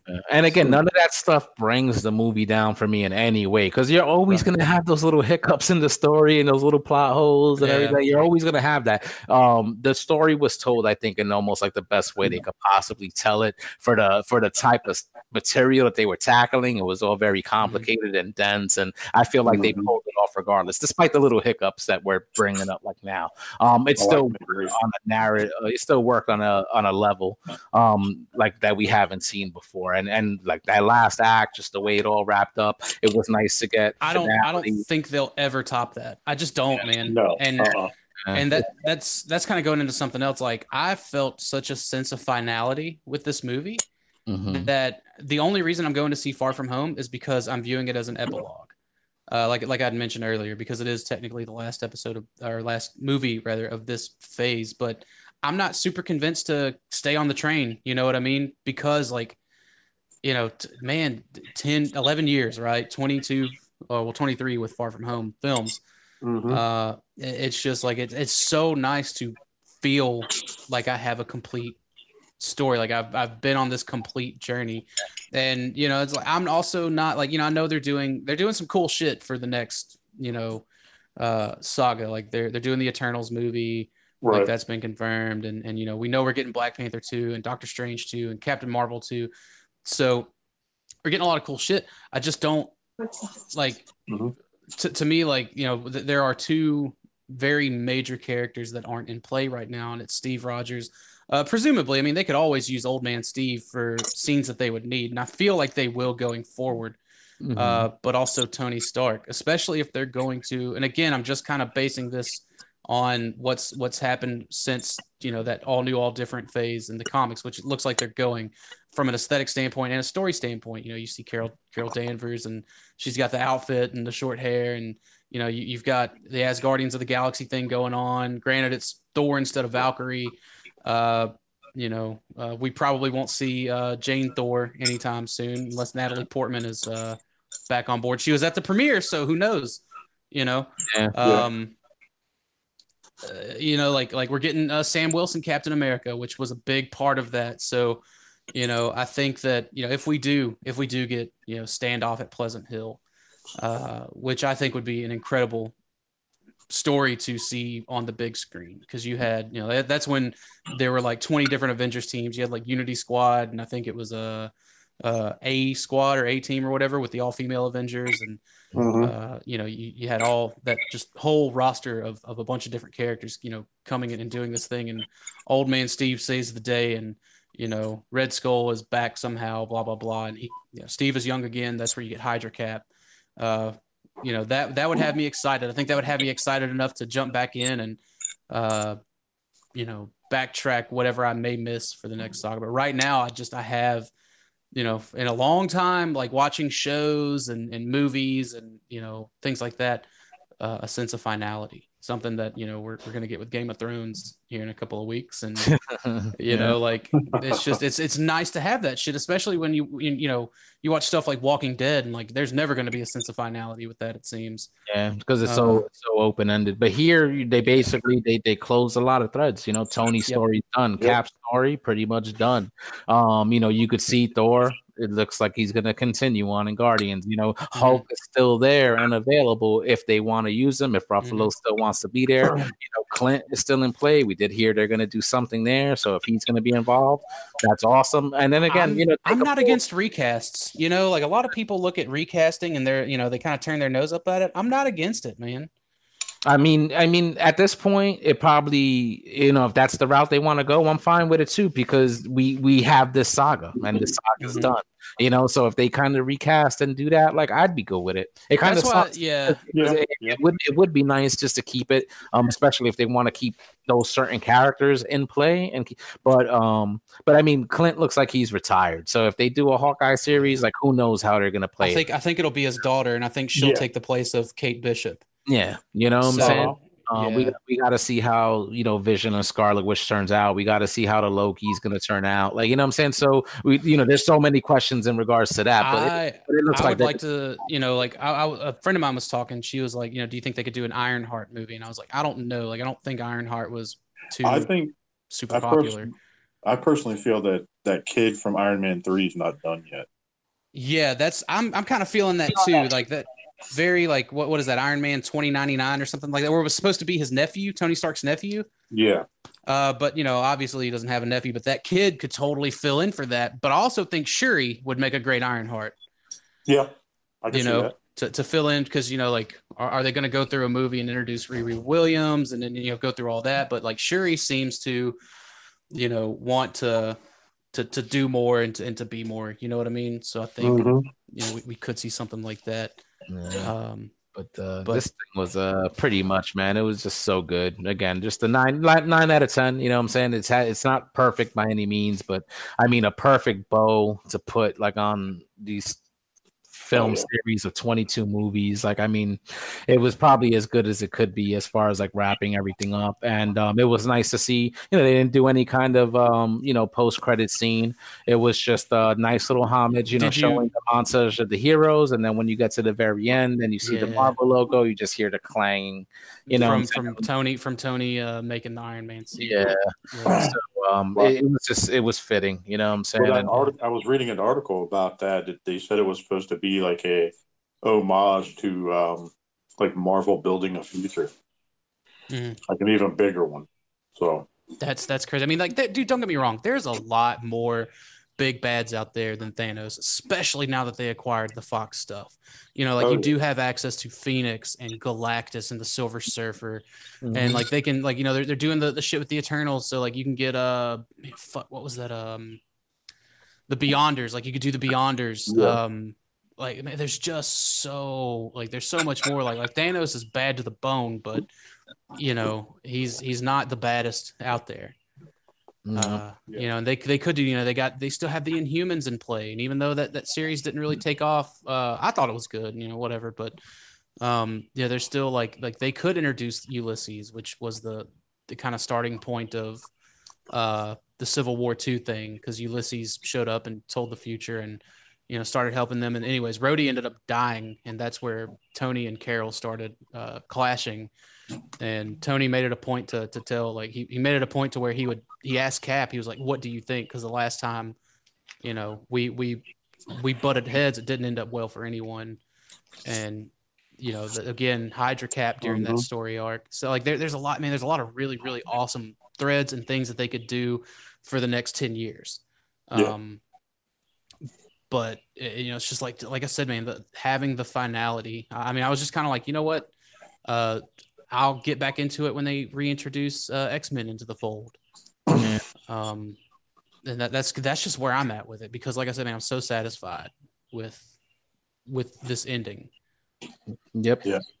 Me too, man. It was, like I said, perfect way to just kind of wrap it all up. And with them acquiring Fox, so now with Fantastic Four and X-Men, I mean, they just need to take their time, bring those properties back, bring them back right. We're getting an X-Men film in a couple of months, so I feel like that's a property that's just going to need time to chill out before you reintroduce it. I hope they bring in those actors, man. I hope they find a way to work that in. Like I love they got to start fresh. What's his name that plays Quicksilver? Like, at least recast him. Recast Sophie Turner, man. She's still young enough to take Jean Grey through it again. You know what I mean?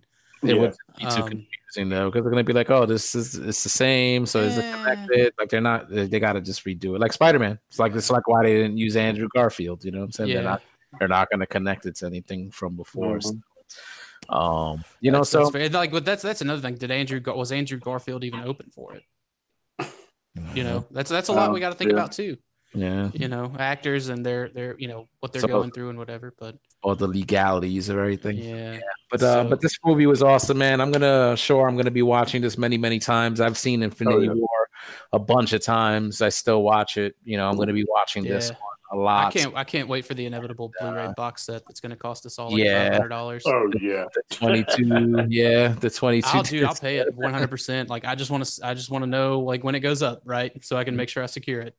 The whole Infinity Saga box set. Yeah, that's coming. You know what I'm saying? So this is great. You know what I'm saying? We all gave our scores. We all said 9 out of 10. We all enjoyed it. Hope everybody out there listening enjoyed it. You know what I'm saying? Everybody, has their thoughts on it. So definitely let us know and stuff like that. Let us know what you thought. We have a little spoiler chat going on, so just hit us up if you want to be in it. If you've seen the movie, we're not doing any discussion threads yet in the Realm of Collectors group, but we'll be doing that soon, I guess after another week when everybody's had a chance to see the movie. So we'll wrap on that, man. This was just so much going on in this film. It was so good. You know what I'm saying? Just go out and see it again. If you've seen it already, or if you haven't seen it, go out and watch it. It was incredible. We spoiled it for you. So without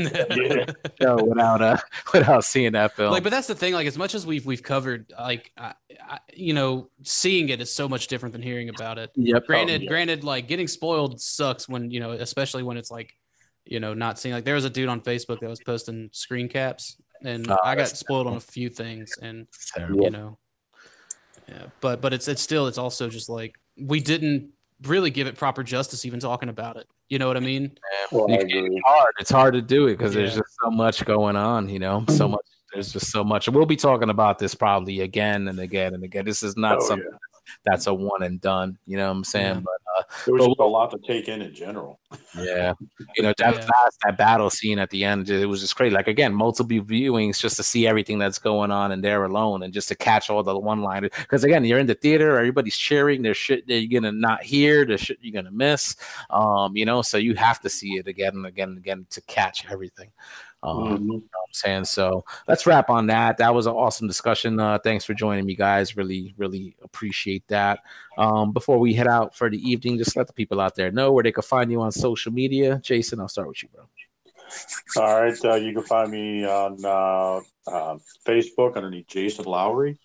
You can find me underneath Roman Collectors. You can find me there.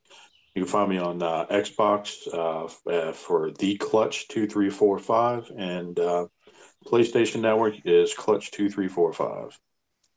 All right, Dakota. You can find me everywhere at Primal Sabbath. I do this little Beast Wars show every Wednesday at 7 p.m. Eastern Standard Time called Stasis Lock. And you can also find me in the Realm of Collectors. My name's Dakota. Sweet. All right. I think I may be the only Dakota in the realm. I don't know. I think so. Yeah. The only one that posts anyway. All right. Well, thanks for joining me, guys, once again, and can't wait to have you guys back real soon. All right. Thanks again. Peace.